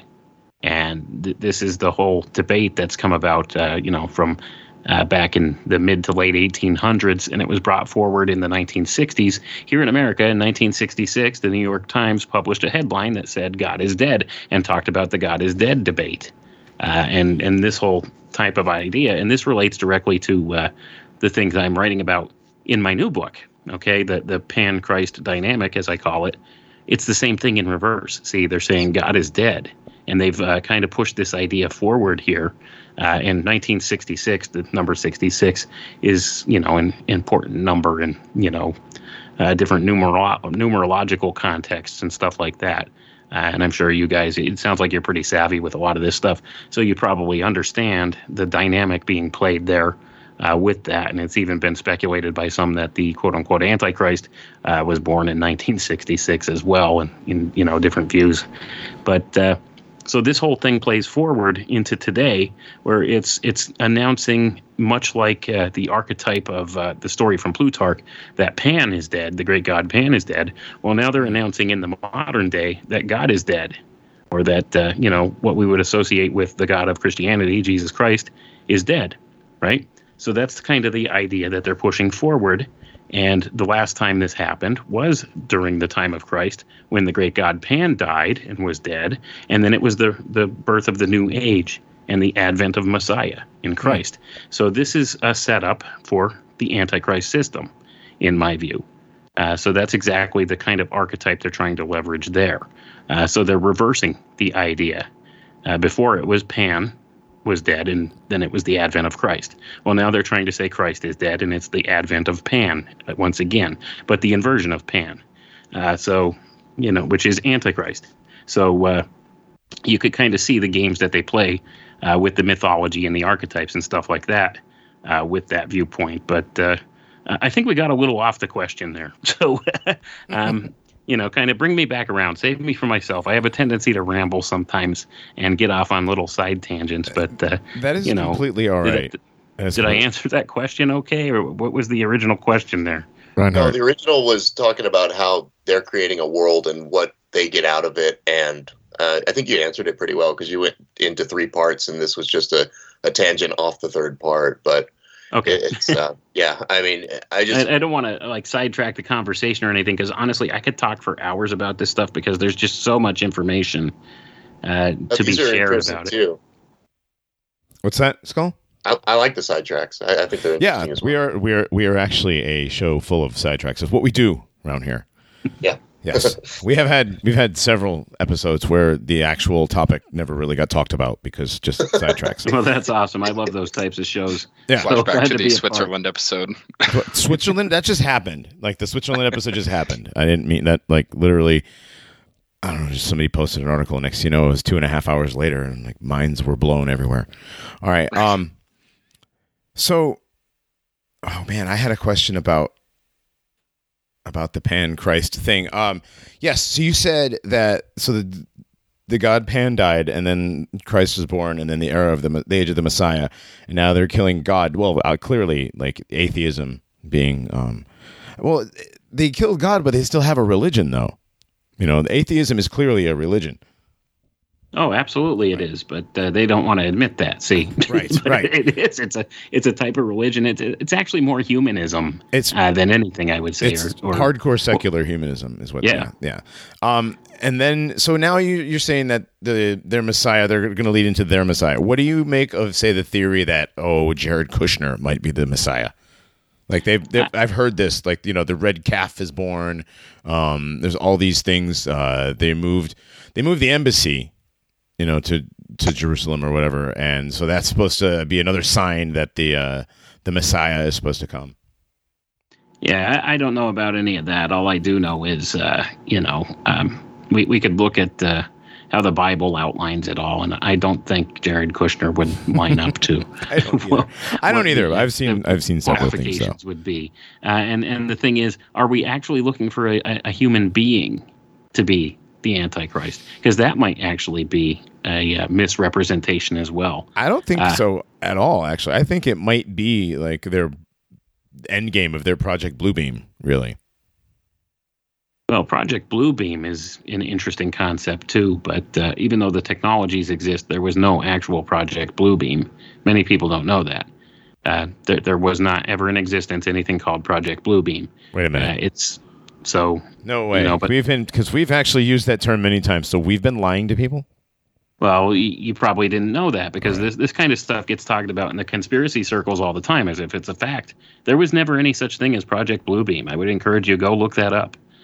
The technologies certainly do exist, but there was never a project called Project Bluebeam. This is what was called a honeypot in the intelligence community. It's something that they put out there to see who's leaking information on them. So that kind of thing. It kind of caught on because people identified it because they always talk about the mock alien invasion with Project Bluebeam, where they'll project the flying saucers and stuff into skies. There's no such thing as Project Bluebeam. Never has been. It's just a psyop for the most part. My embarrassment is to discredit the whole idea that these technologies exist. They do exist. Don't get me wrong, but there was never such a thing as Project Bluebeam. Oh my goodness. Now I need to change the Nationalist Enquirer cover. Yeah, my embarrassment is gigantic, and my day is ruined. Conspiracy type things know exactly what you're talking about with Project Bluebeam. It's kind of a nickname for it that's caught on. Sure, but many of them don't understand that there was never actually anything called Project Bluebeam. So the technologies exist, but it was never an official project. Deception and misdirection as to what aliens are, alleged aliens are, and space technology, and the idea of multi-galactic or galactic entities rather than multi-dimensional entities. I still think that they are putting a lot of misinformation out there so that people have the wrong idea about what these things are. And there was a page from your book that actually directly relates to this that I even wanted to talk about. Page 157 of Alchemical Tech Revolution, you wrote that they'll use high technology to blur the lines of reality more and more until we can no longer differentiate fantasy from reality before they initiate the mass upload of our consciousness to the system. This mass upload may translate to some as a large-scale extraterrestrial attack on the Earth, and possibly to others as a real or counterfeit rapture. That's another interesting one I wanted to ask you about. This upload will trap minds in a virtual reality simulation that they will not be able to distinguish from reality, and thus confine them to a personal mind prison, unable to escape and unable to determine what is true and what is illusion. And obviously, a lot of what we've seen in the last 2 years seems to be to break people's minds and to not let them be able to determine any longer either what's real and what's not real, or to make reality itself so miserable that they want to escape into this virtual reality so that they will either de facto or literally upload whatever it is that they call their mind into this machine. Do you want to expand on that a little bit? Well, all I can say about that is welcome to the metaverse. That's absolutely the idea that they're pushing. So that's the whole concept there. What I was talking about when I wrote that is exactly what we're seeing play out in front of us right now. They've broken down people's minds. They've broken people's psyches. They're making them more malleable to be either augmented with this artificial intelligence technology or these virtual reality technologies, or a combination of both, so that it is a form of escapism for them. See, they want to make the real world, the quote-unquote real world, so miserable that people will largely want to escape into these alternate realities, these virtual realities. And you could just cite the movie Ready Player One for, the predictive programming of that. Yeah. So I think that's kind of a direction that they're moving with this on the short term. Now, long term, they'll make it so that you have some kind of a device, a brain-computer interface in your brain where they'll be able to control your perceptions. And your perceptions are your reality, as we discussed earlier, because all things proceed from mind, right? Mind precedes all things. So that whole concept of Hermetic mentalism. So if you perceive it to be true, it's true for you, right? And if they could affect all your senses just through, use of one of these BCI devices, brain-computer interfaces, they could make you believe that something's real or that something's there that's not there. Think about it. It would have tactile and visual and audio and olfactory, all of these different assets to it, these facets to it. They could make you perceive it to be a real thing. And this would be your own type of reality, wouldn't it? If they were able to do that to you, but nobody else was able to experience this. This is your own experience. And this is where the lines of reality get blurred for people, because this is not like something that's science fiction. I mean, these are technologies that exist and are being developed right now, and are probably far in advance of what we see in the public sector right now. So they do have the abilities to skew your perceptions to believe something that's not true. And we've seen just a small sampling of this the past 2 years with things going on around us. But when that time comes, when they actually have everybody wired into the grid, so to say, where they'll be able to control your perceptions, they'll make you believe that there's an actual alien invasion or whatever the narrative's going to be for that. And in my view, what this actually is, and I touch upon that in the book there, I think they're actually building their own personal hell. Because think about it. When, you look in the book of Revelation and you see it says, and in those days men will seek death and it will elude them. So like if you can't die because you're experiencing a virtual reality world, or your consciousness is trapped in the machine, so to say, and you can't spiritually leave that place, well, that would be synonymous with a personal hell, wouldn't it?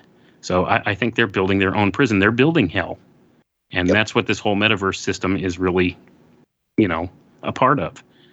So we could go different ways here. Okay, we're at a crossroads in history where we need to make a choice. Do we want to pursue the path of what it is to be fully human and reach our full human potential, or do we want to take the shortcut and the good time promised by transhumanism here and try to escape our reality and build our own reality and try to be something different than human, be something transhuman, or later on, after, the process of transhumanism takes place, and this is only going to be a short process, then we'll be what they call post-human or human 2.0. All right, we'll be something beyond that. We'll be more machine than man. We'll be something different than what we are now. And do we want to go that avenue? Because that avenue leads to soullessness, in my view. It's not a spiritual path. It's a path of hyper-materialism. So that being the case, would this post-human entity even have a soul or a spirit attached to it? And that's wherein this gets to be really problematic for me, because one of two things could happen here with this, okay? Either this being that's created will be completely artificial, will not have a soul, but it will simulate what it's like. It'll be just a simulation of what it's like to be a living entity, right? So this would be a dead thing. And Michael Hoffman, I don't know if you guys are familiar with his writings, but he talks about this in some of his books. He calls it the reign of dead matter. And he's absolutely correct as to what this is, because that's what this, these people in positions of power today that are controlling the world do. It's this death cult, okay? It's all based on death ideas. And that's exactly what they're running here. And that's what transhumanism leads to. So this post-human being, it'll be a dead entity, right? Well, if there's no spirit or animus to animate it, is that creating a doorway for something else to step in? And if you guys talk about paranormal topics, you're familiar with the idea of a walk-in or possession, or a demonic entity possessing something or stepping in. And this ties back to ideas like the Nephilim in the book of the Bible. All right, back in Genesis chapter 6, the whole Nephilim idea.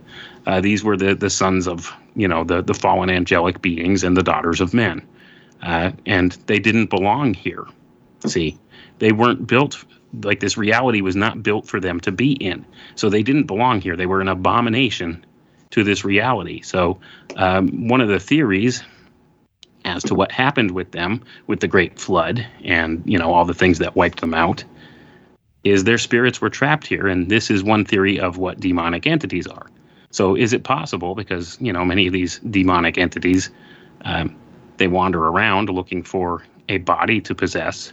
Well, if you have an empty vessel for them already prepared, and all they got to do is step in and be the animus for that thing, I think artificial intelligence and, this whole transhumanist notion really fills the bill for that, in a sense. So, I mean, there's that aspect of it to think about, and that's the spiritual side of it. But even disregarding that, these just soulless robots walking around, that's not humanity, okay? That would lead to the extinction of mankind and, the quelling of spirit. So you could see how this idea, this reign of dead matter idea, really ties into this whole transhumanist notion, and how this steers people away from this, what they would call a great awakening, or this idea of enlightenment or moving forward, or, all these different things. And, in the Bible, it talks about the 1,000-year millennia, the millennial reign of Christ on earth. So that leads the opposite direction of that is what the transhumanist stuff does. It's looking for something more. And this is all part of the great deception of it all. And I really firmly believe we're coming to a crossroads here in history. We're coming to a point that I would call another Tower of Babel moment, where this whole thing is going to come crashing down on them. So even if they succeed with some of these transhumanist plans and some of these technologies, it's only going to be short-lived in my view, because the natural order will not tolerate it. I mean, we've seen time and again examples through history.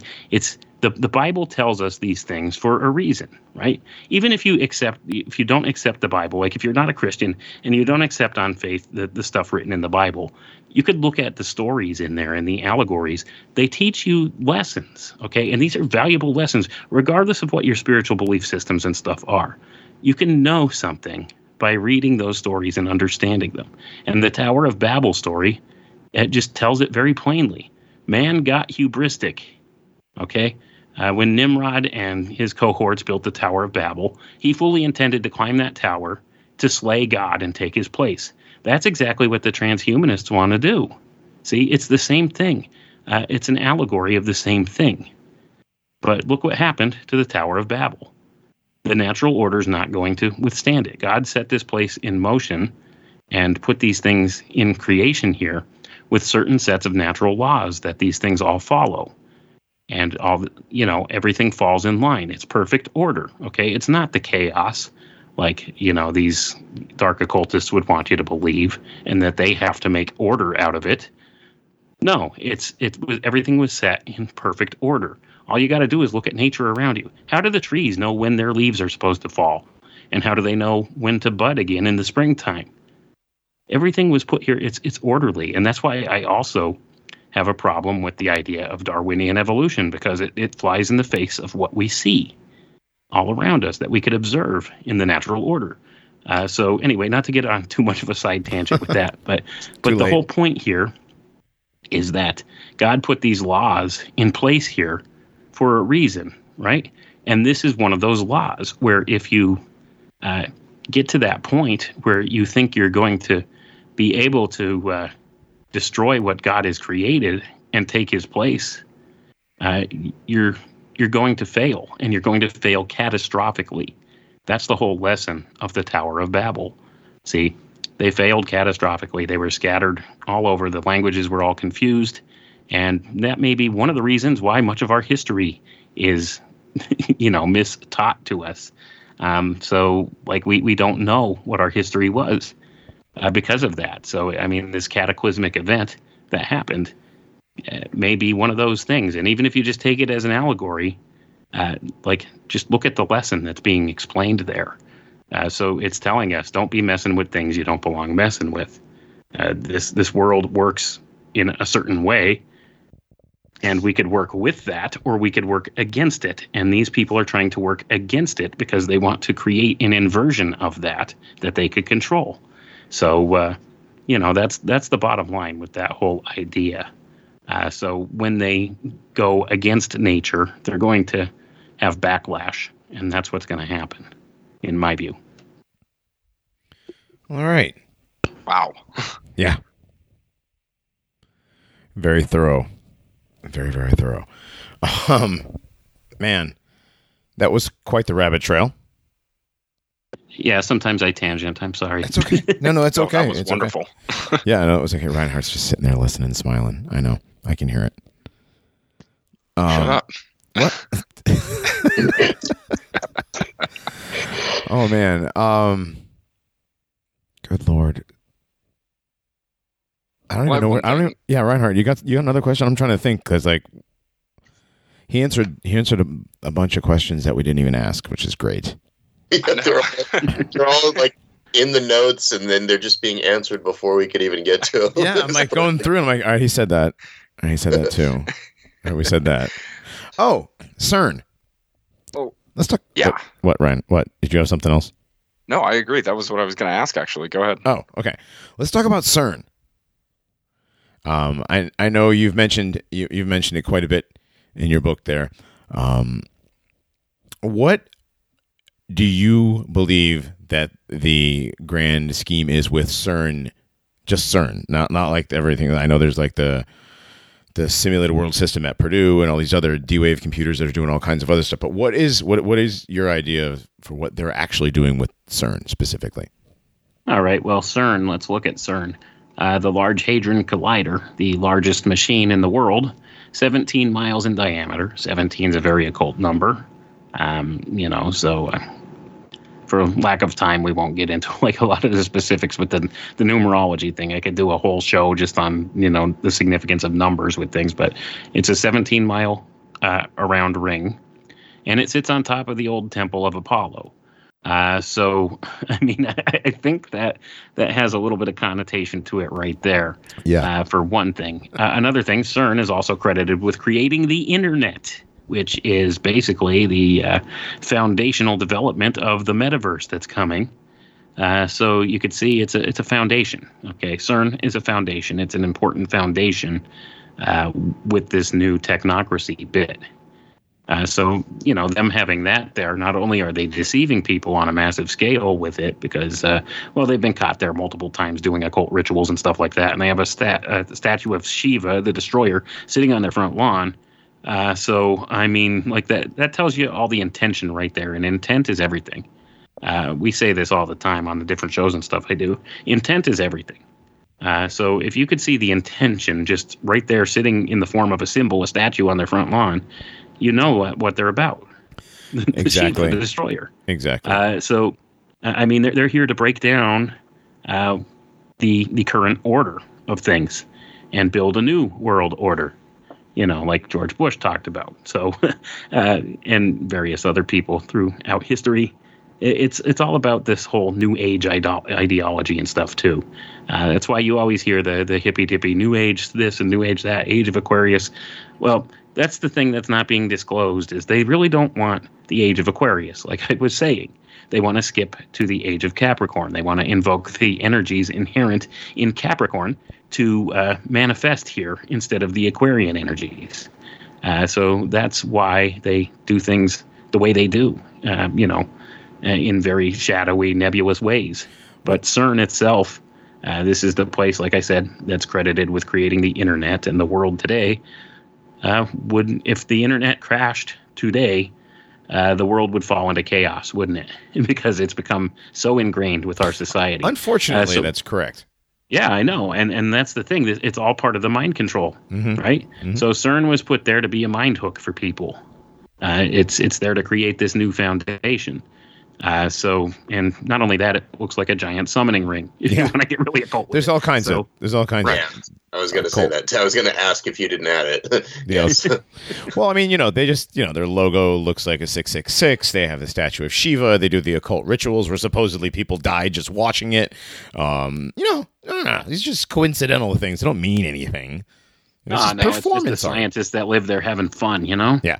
Oh, yeah. The scientist with the sign that says Mandela. They do the Shiva dance, like the scientists are doing the Shiva dance in the commercial. Like, oh yeah, that checks out. That's just performance art. Okay, somebody, some choreographer came up with that. Okay, you're clearly not into the arts. Okay, buddy, that's what it is. Right. Yeah. Actually, yeah, I think it was a whole film. It was called Symmetry, if I remember correctly. Yes, that's it. Yeah, it's like a 14-minute film. So if that tells you something, if performance artists are getting involved with this stuff and they throw together something that looks like a satanic ritual or something, chances are that's what it is. If it walks you mean like a duck. the opening of the Gothard Tunnel, which had had you read my Baphomet mind. I was just dancing going to bring that with up. the whores. Yeah.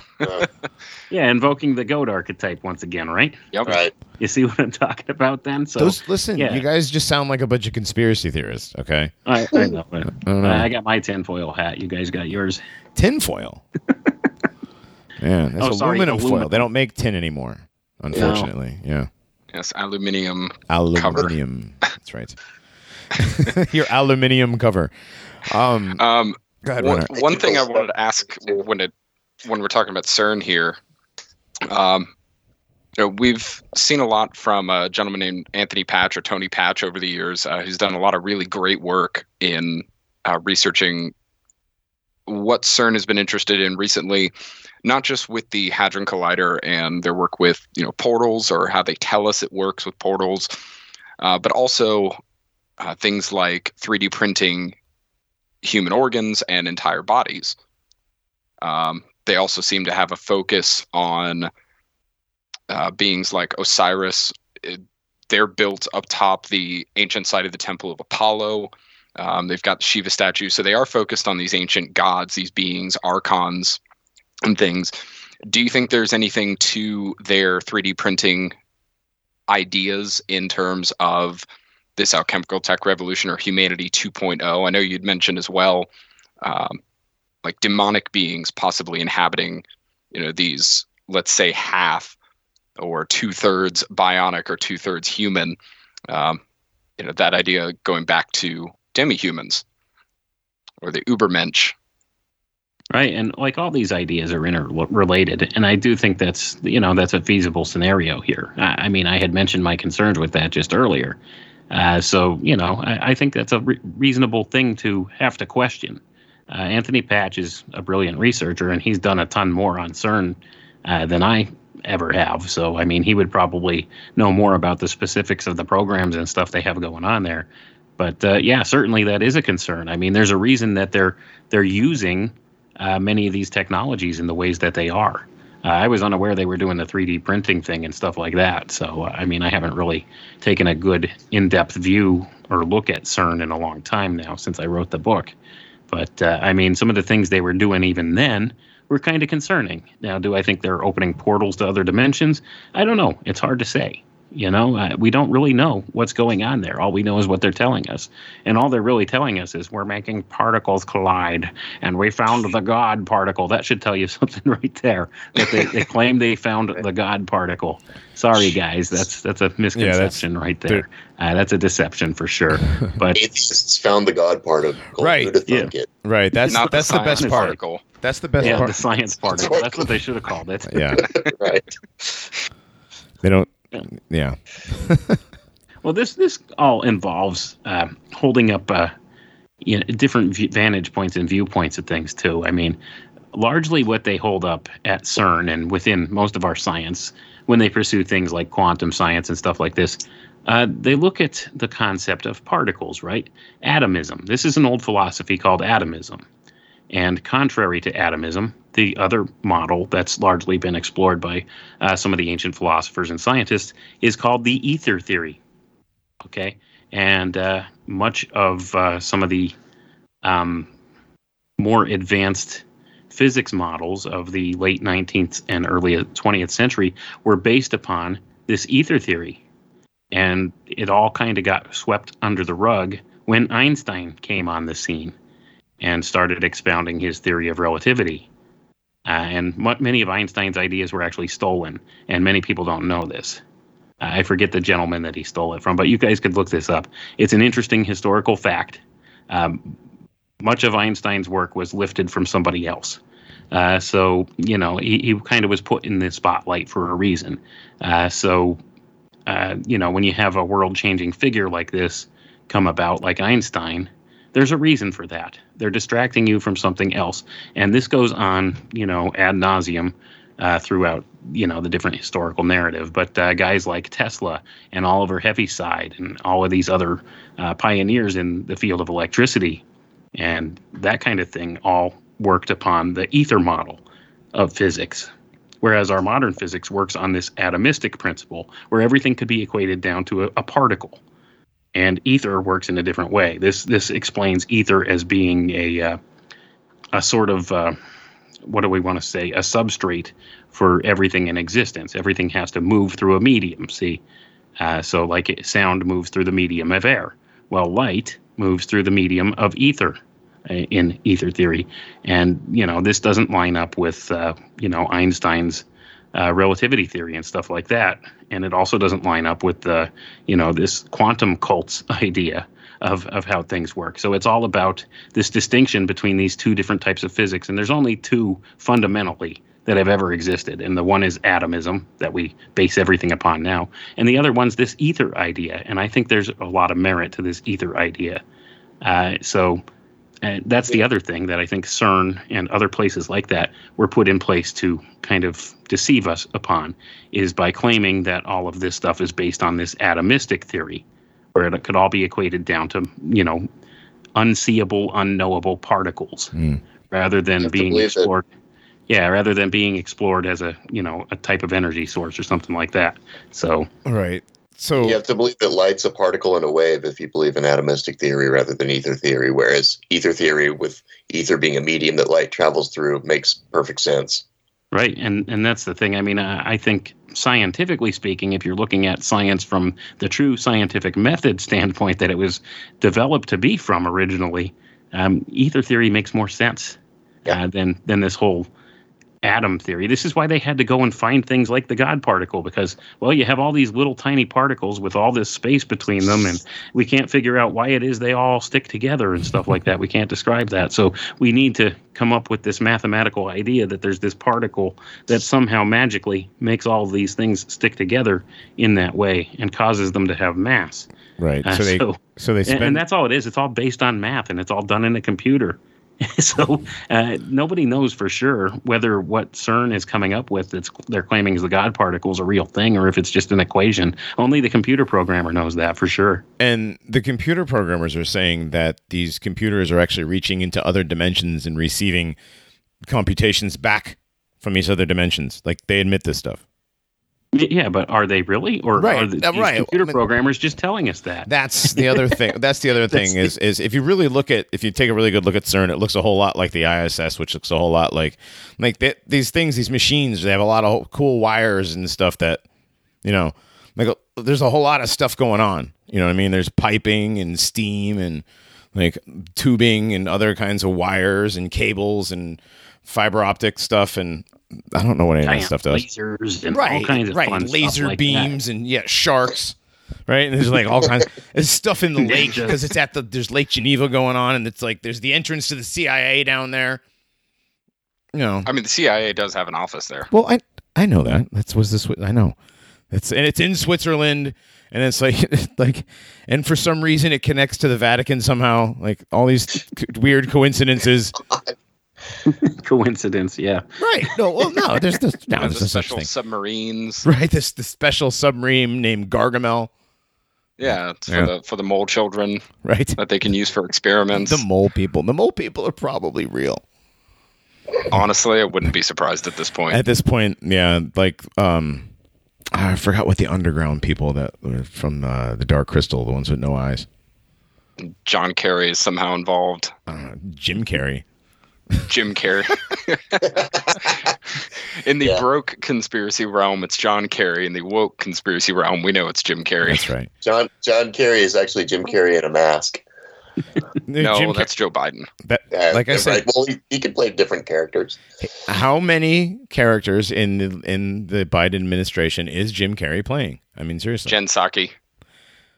Uh-oh. Those are definitely big men's feet. So.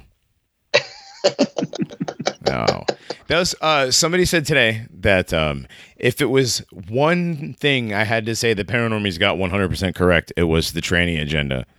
It's like, that shit is a hard pill to swallow, but it is true. Oh, that all ties to transhumanism, too. Oh, absolutely. I don't know if you guys are aware of that. Oh, 100%. 100%. Okay, yes. good. We're acutely aware of how all this stuff ties together. People get the most angry at us about. Well, no, the flat Earth people get mad. You know, people get really mad about flat Earth. They really, really do. Like, they really, like, people want to fight you over it. They want to call you names. Like, you know, I'm sorry, but like, we're not talking about, like, again, we're not believers of any of this, because if you believe it, then you know, and none of us know. So, right.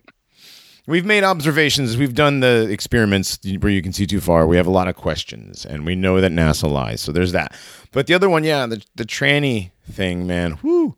You burst somebody's like high school favorite sweetheart, you know, or the one that the wife would gives me the gimme, you know, like Jennifer Aniston, of course, you know, hers is like, you know, Chris Hemsworth or whatever, like the one that you're because there's no way, because they're famous, ha ha ha, right? Yeah, dude, that's a dude, that's a guy.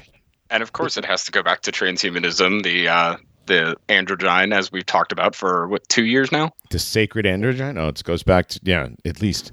It's definitely, it goes back a lot further than that. It all has to do, once again, with a hermetic principle. Mm-hmm. The hermetic principle of gender. It's exactly what it's called. Man was perfect until God pulled the rib out, and then now we got to put him back together to make him perfect again. Yeah, it falls on that kind of lines of thinking with a lot of that, but it largely has to do, once again, with this inversion idea. You know, and it all ties to what's called post-genderism. I don't know if you guys ever explored that topic, but it directly leads to transhumanism. It's one and the same thing. I talk about that actually in my second book. It's called The Autism Epidemic, Transhumanism's Dirty Little Secret. There's ties to the autism epidemic there too. Just, you know, so you're aware, it all ties together with this whole transhumanism thing. They always tie together. Oh, yeah. I mean, this is transhumanism. I tell people this all the time. Transhumanism is the big daddy conspiracy that's going on in the world today. All the other stuff that we talk about on these conspiracy shows and stuff are all symptoms of that same thing. It all leads to transhumanism. That's the big one that underlies all of it. So if you're talking about, you know, the chemtrail conspiracy, you know, the UFO alien agenda conspiracy, you know, the occult Satanist conspiracy, whatever, you know, broad terms you want to use, government corruption, it all lines up into this transhumanist phase of things, and it underlies everything. It's the end goal to all of it. It is, most definitely. All roads lead to the transhumanist agenda. Man. And all roads basically lead to Satan. That's like... Yeah, pretty much. Yeah. I mean, that's where it all goes. Somebody was saying earlier today about Klaus Schwab. I had a question about Klaus Schwab. How important is somebody like a Klaus Schwab, do you think? I think he's a spokesperson for what the dark occultists in this world want. I would put him as maybe like, you know, a mid-upper level kind of person, calling some shots. He's one of the key people that goes ahead and, you know, tries to mold the next generation for a lot of these different things, and that's why he has a lot of different people who were, you know, interns at World Economic Forum in positions of power in world governments right now. They openly admit that's all what that. He was designed to do. That's what his job is. And he talks largely about the fourth industrial revolution and how you will own nothing and you will be happy. The guy's like a James Bond villain. Let's be honest. He even dresses like one. I think his accent's fake. Hey, we called that a long time ago. How good are we with accents around here, Skull? Yeah, dude. Yeah. So, Klaus Schwab. Now, the evil German. I mean, come on. The evil German Rothschild Jew. Like, wow. It's like a villain straight out of a Ben-Hur Separate. Hold on. Have we? Nice. Let me mention the villain out of the Ben-Hur Separate movie. It'd be the other Austrian Jew with the bad German accent. You know, Hitler, right? That's the other one that they call the Rothschild Jew. They call Klaus Schwab a Rothschild Jew too. Yeah. Yeah. Well, yeah. I mean, if you actually look at his background, he is technically in the Rothschild clan. So, I mean, the genetics. See, that's are there. actually It's true, always the same, groups of people. Yeah. There's They're a great all related. book out there. They're all related. People want to check it out. It's called the 13 Royal Family Royal Illuminati Family Bloodlines or something like that. By 13 Fritz Bloodlines Springmeier. of the Illuminati. Yeah, that's the one. The Fritz Springmeier book that Reinhardt gives out everywhere he goes. Oh, yeah, that's awesome. Yeah. It's important to know that because it's always these couple of families that turn up all over the place. Mm-hmm. So, the names might be a little different or something right now, but if you trace their lineage, you always find out that's where it goes. Crazy how nature do that. Yeah. Amazing. It's not almost like they're like inbred or anything. Well, yeah, it's almost like that's the thing. Okay, so Klaus Schwab is like definitely putting on the accent. It's definitely he's the bad guy villain you're allowed to hate, wearing the weird outfit out of like a Dune movie. And everybody that he's put in positions of power, like your Jacinda Ardern's, your Justine Castro, he's Boris. Like there's so many that he's put out. Oh yeah, Macron. And Trudeau, all those guys. That was my Justin Trudeau's Justine Castro. That's the joke. Yep. Putin, even. Putin and Putin too. You're right. Yeah, you always see him with Putin, and people are like, "Oh, well, Putin is so based, bro." I'm so tired of that. They still have Holocaust denial laws, right? Yeah, like both countries made it illegal to deny the Holocaust. So like, They had vaccine mandates. Right. They have vaccine mandates. Right. And like, dude, we need to go to war for Ukraine. They persecute gays. I mean, okay. Yeah. Like that's not that doesn't make me want to get up and do anything. Russia sent in the evil Chechens.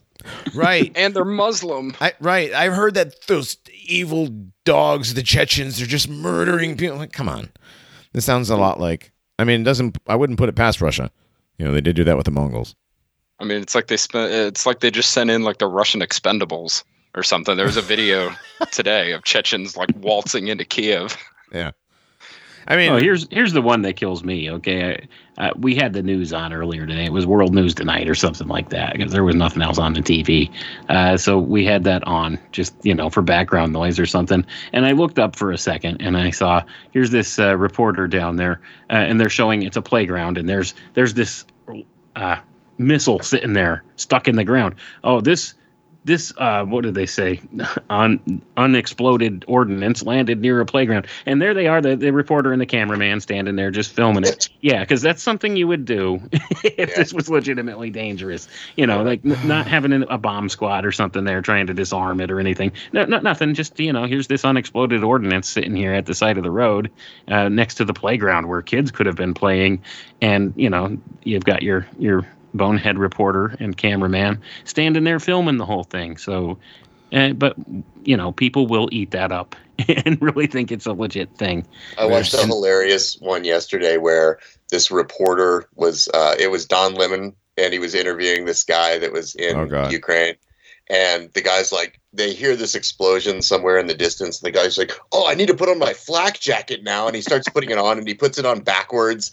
And he's got the microphone under the flak jacket, and he's trying to figure out how to put his helmet on. And he's fumbling around with it. And he's like, "Okay." And then he's like, "Okay, I've got my flak jacket on now." You can't hear. It's the stupidest thing I've ever seen in my life. In the meantime, there's a tourist in the background taking a picture with the phone. Right, exactly. That was the same guy. That earlier, there was an earlier shot of him, and he was like, "Oh, there was another explosion way over there where you can't see. It's over there, but it's trust me, there was an explosion, and there's another one. I better get down. I think I better get down. Do I get down? Do I need to? I don't think I need to. Yes, that was definitely an explosion. Trust me, guys. I can see it myself. We're not going to point the camera in that direction, but there was an explosion. I mean, it's so much dog wagging. Yeah, absolutely. That's almost as bad as when in the early 90s, I don't know if you guys remember this one or not, CNN did a report about when the first Gulf War was taking place, and it was the reporter and stuff there. And they were actually at the CNN studios in Atlanta using a green screen at the time, but they were supposedly live in, Tel Aviv or wherever it was at the time, and when there was supposedly a rocket attack, and the guy was putting on the flak jacket, and it was just really, really bad, and they got caught because they had trouble with the green screen and stuff like that. The clip is still up on YouTube. You can find it. But yeah, I mean that's as bad as it gets. They were faking that they were over there, reporting that this attack was taking place and stuff. And the guy was actually putting on his flak jacket and everything, and getting down under the desk and stuff on camera and stuff like that. But that's the kind of thing they do. They've been doing this for a long time. And if people trust the news media, well, that's part of the whole mind game they play, isn't it? Yeah, it's all part of the social engineering and the mind control programming. People that still trust the television, like I don't know what to tell you, guy. Like you, not gonna make it. Yeah, not make it status. Not gonna. I do see a lot of people that are being more savvy and waking up to a lot of this stuff now. Like honestly, like people that years ago, if you were to have this conversation with them we're having right now, they would think you were totally out of your mind, But now a lot of people are like, yeah, I know it's fake. I mean, look how fake it is. And they're seeing through it now. And that's part of the times we're living in. I mean, this is like the time of revelation. The veil's being lifted. It's always kind of been this way. It's been corrupt. We just haven't seen it before. But now we're seeing it. And, that's all part of the age we're living in, the age of deception. And the curtain's being lifted. And people are beginning to see through the lies and deceptions now. Because it's that time. I mean, it's all part of the cyclical nature of what we're going through here. That is true. That is true. Well, we are coming up to the end of the second hour. Do either you guys? Can I ask one more question? Real okay. Yeah. Yes. Go ahead, Skull. Wayne, what do you think's in the vax? What do I think's in the vax? Well, from the very beginning, I kind of had an inkling this whole thing was some kind of a nanotech. So, what that consists of, who could say for sure? I mean, a lot of people have speculated it's graphene. Some independent researchers and scientists have looked at some of this stuff under microscopes and have done experiments and stuff on it and seen all kinds of concerning things in there. All that stuff you kind of have to take with a grain of salt, though, because I don't personally know these people, so I don't know if they're trustworthy or if they're just put out there as misinformation, because that's the nature of things anymore. You really have to, take in all the information you can about something, but use your discernment, and at the same time, don't say something's absolutely true without really knowing for sure or being able to trust the source. But in my view, it's undeniable that they've used nanotechnology in this because of just the nature of how these mRNA vaccines work. So that's 100% certainty. It's nanotechnology being used. Now, it's the nature of that nanotechnology that's in question. We've seen, you could go back and look at scientific studies about this when they first started trying to do these gene therapies, and that's what this is. It didn't even medically qualify as a vaccine until they just changed the definition to make it a vaccine. It was a gene therapy, and when they were doing these gene therapies, experimenting with the first SARS-CoV-1, they were doing experiments in ferrets and different kinds of animals there, and they were showing that it had some really nasty pathogenic effects on the organs of these animals, like the liver and stuff like that. So, that being the case, they also recorded what they were calling antibody-dependent enhancement in some of these studies, and it was causing more problems than what it was helping to solve. So they scrapped it for a long time, or at least allegedly that's what they said. They scrapped this for a long time because they didn't think it was going to be viable because of all the problems they were having with it. But then, lo and behold, all of a sudden, they come out mid-2020 and say they're starting to develop a vaccine. And wouldn't you know, they have it ready in early 2021, right? And usually it takes them about 10 years for research and development for a vaccine of any sort. Well, they got it done in like 6 months. And then they somehow mass-produced it when they didn't have the production capacities to get anywhere near of these number of doses out to what they have so far, even still. And then add into that the problem of this quote-unquote supply chain crisis we have. Well, this supply chain crisis has not affected the vaccines at all, has it? That should have people shaking their heads. So, and you would think that would be one of the things logistically that first would be an issue, especially since some of these required very specific refrigeration protocols to ship them. So, with that being the case, you could see the writing on the wall. I personally think they had these sitting warehoused and ready to go, many of these doses long beforehand, just simply because of the logistics of it, the supply chain side of it. And, considering even still now, there's still plenty of these sitting around. I mean, you could go down to your local grocery store, the drugstore, your church, a school, wherever. They all have them. Some of the places you don't even need to make an appointment. Just walk in. They'll gladly give you this thing for free. And if they're giving you something for free, you're the product. So keep that in mind. But yeah, I mean, in my view, there's some type of nanotech going on. And in my view, it's a eugenics-based weapon. And that's what it is. And it's designed for slow kill depopulation purposes. And I've been warning people about this for the past 5 years now, out in public. And so that this kind of thing was coming. But, it is what it is.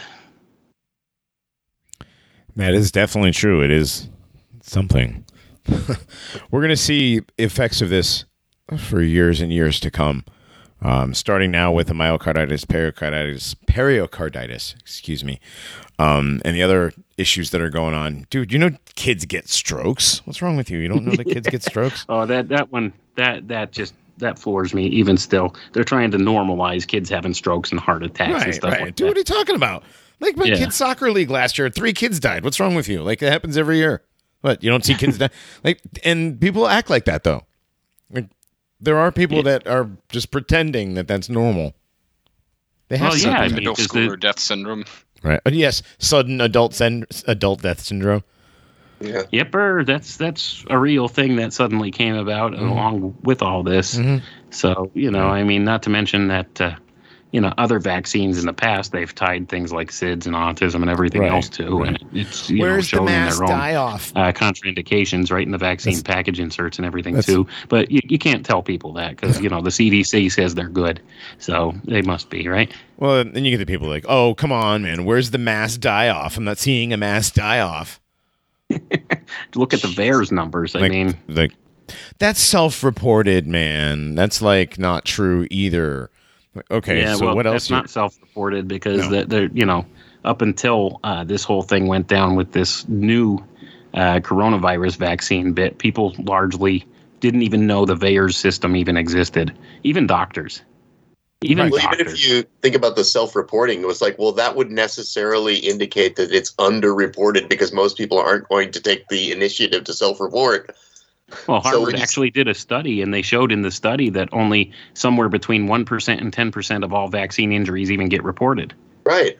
So, if you look at that, I mean, statistically, when we see what's turning up in the VAERS system now, and if you look at the international systems that are similar to VAERS, look at all the numbers of that stuff showing up, and then realize that, a lot of this is underreported by a factor of 100. 100.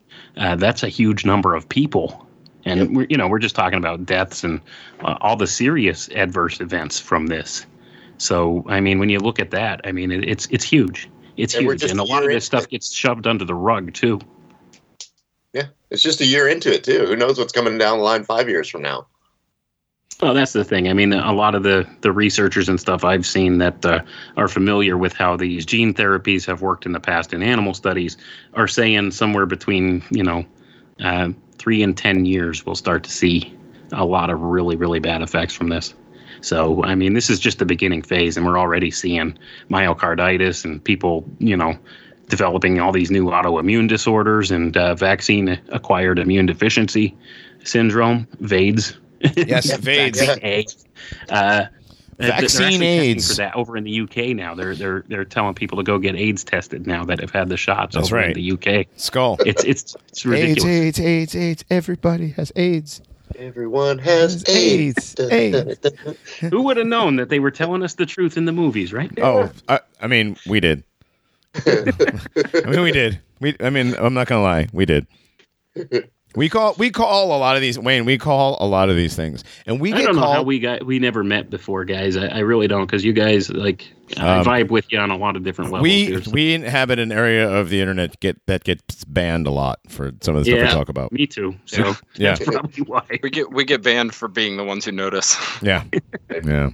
Yeah, they keep us in our little compartmentalized boxes pretty well. Yeah, they're good with the echo chamber concept for sure. Absolutely. But yeah, man, this is great having you on. Yeah, it's been great to be here. I've had a blast. Absolutely, dude. I'd love to have you back on anytime. We're going to get you. Actually, what we're going to do is I'm going to get everybody a copy of your book. We're going to read it. And then you can come back and we can talk about your new book. Okay. Sounds great. Awesome. I'd be happy to do it. I mean, like I said, it's been a pleasure. So awesome. Anytime. Anything you want to tell anybody out there where they can find you, websites, anything? Yeah, I could primarily be found over at www.rockfin.com/Wayne McRoy. Rockfin spelled ROKFIN, and Wayne McRoy is WAYNEMCROY.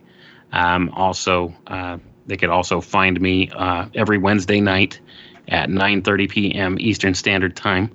My colleague and one of my best friends and I, Jason Lindgren, we do Secrets of Saturn over on Rockfin. We do a live stream every Wednesday night where we usually cover some kind of white paper or government document or something of the sort that talks about, important things going on in the world. Like we've covered things like central bank digital currency and all sorts of other things, a lot of transhumanism stuff, things of that nature. And so that's over on Rockfin as well. Secrets of Saturn. It would just be /Secrets of Saturn. And also, I'm a frequent guest and contributor over at Crow 777 Radio. That's CRROW777radio.com. So you can check me out there as well. And I also have the books available that can be found on Amazon. So, that being the case, those are my primary contact points where if people wanted to find me.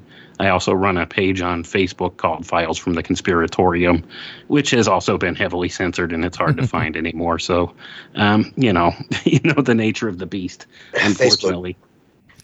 Oh, yeah. But that's about it. So I appreciate it, guys. Thanks for having me on. Right on. Well, thanks for coming on.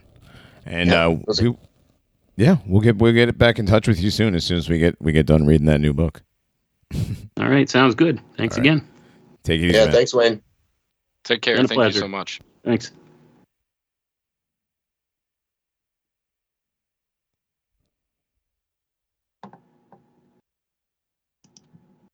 All right, guys. Johnny Minox. That was Wayne McRoy. What? Oh, nothing. Oh, that was Wayne McRoy, guys. That was cool. Man, that seriously was awesome. We're still recording. We're still recording. So I'm understanding we're still recording. That was just cool. Cool. Yes. Yeah. Just making sure. I don't want Reinhardt to get like 2 out of start gushing. I'm fine. All right. Now that was great. He answered like just about every question that we didn't even ask. The guy was like in our heads. Yeah. Well, I think that's what happens when you're at this point that we've gotten to where, we're not down the rabbit holes anymore. We are actively we're in the Warren. Yeah, we're in the Warren underground. Yeah. We're just kind of like feeling around in the mist a little bit, and we just kind of see each other and like, oh, sweet, you're down here too. Yeah, right. Yeah, first time. It's like that meme. Yeah, right. Right. All right. Well, that was fun. All right. Wayne McRoy's new book. We will be getting those. We will be reading it. We will be discussing it with Wayne McRoy. All right. We're going to get out of here. There will be a creepypasta following this. You can check out all of Wayne's stuff down below. You can check out all of our stuff down below. We will have this hosting thing solved soon, I promise. Not soon TM, but actually soon. Like I mean it this time. All right. Anybody got anything they want to add before we get out of here? No. That was fun. I don't think so. All right. Yeah. Cool. Yes. I love interview shows. I don't have to do a lot of work, you know. Just let the guests. You ask the questions, let the guests tell their stuff. It's great. We have more guests planned for this season. It's cool when someone comes on and they know stuff that you don't know. Yeah, that's always good too. Love that. Yeah, awesome. Yeah, now I feel really crappy about the National Enquirer cover. I don't. It's still it's still a meme, though. Yeah, right. It's still a meme. No, it's definitely a meme. It's probably seeded by the CIA. Yeah, Right. So whatever.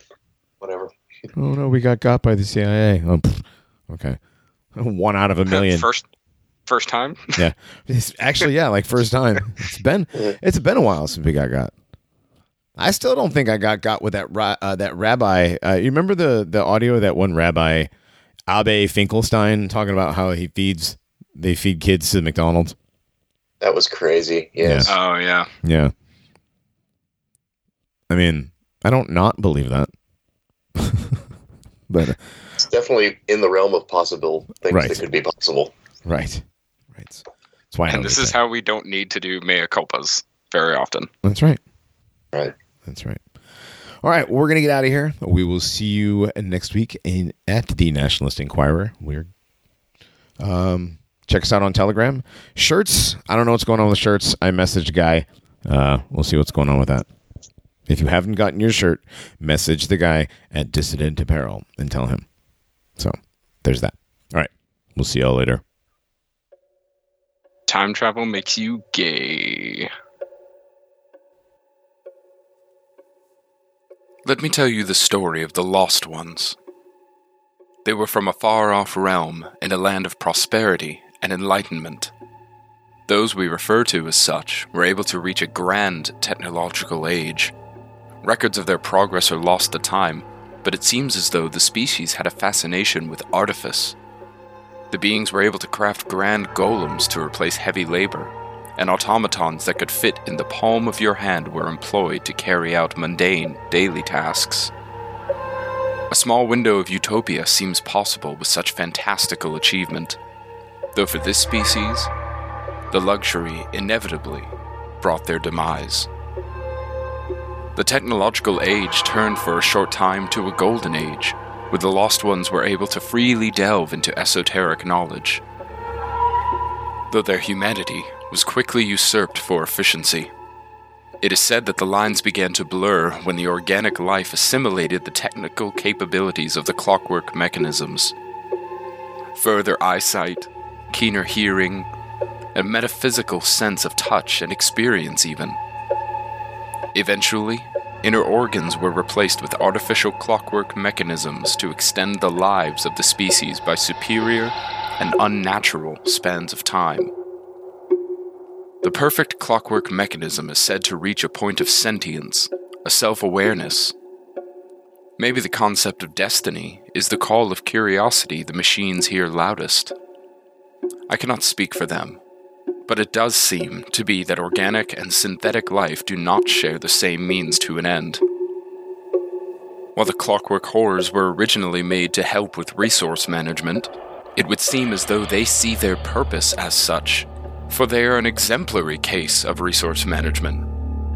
All organic matter is broken down to mineral content and reorganized in a manner for which the horrors can continue replication. So it wouldn't seem to be personal, really, when they quickly identify living organisms as adversarial to self-replication. The clockwork horrors turned against those who created them. Only barely human husks themselves. It seemed a fitting end for a species who refused to let the passage of time claim their mortality. Eventually, they consumed all organic life, leaving strip mines in their wake, right down to the bedrock. A sterile plain. Now, the clock is winding again. Here in our realm, the progenies of apocalypse begin to build, and I fear we will be the next lost ones.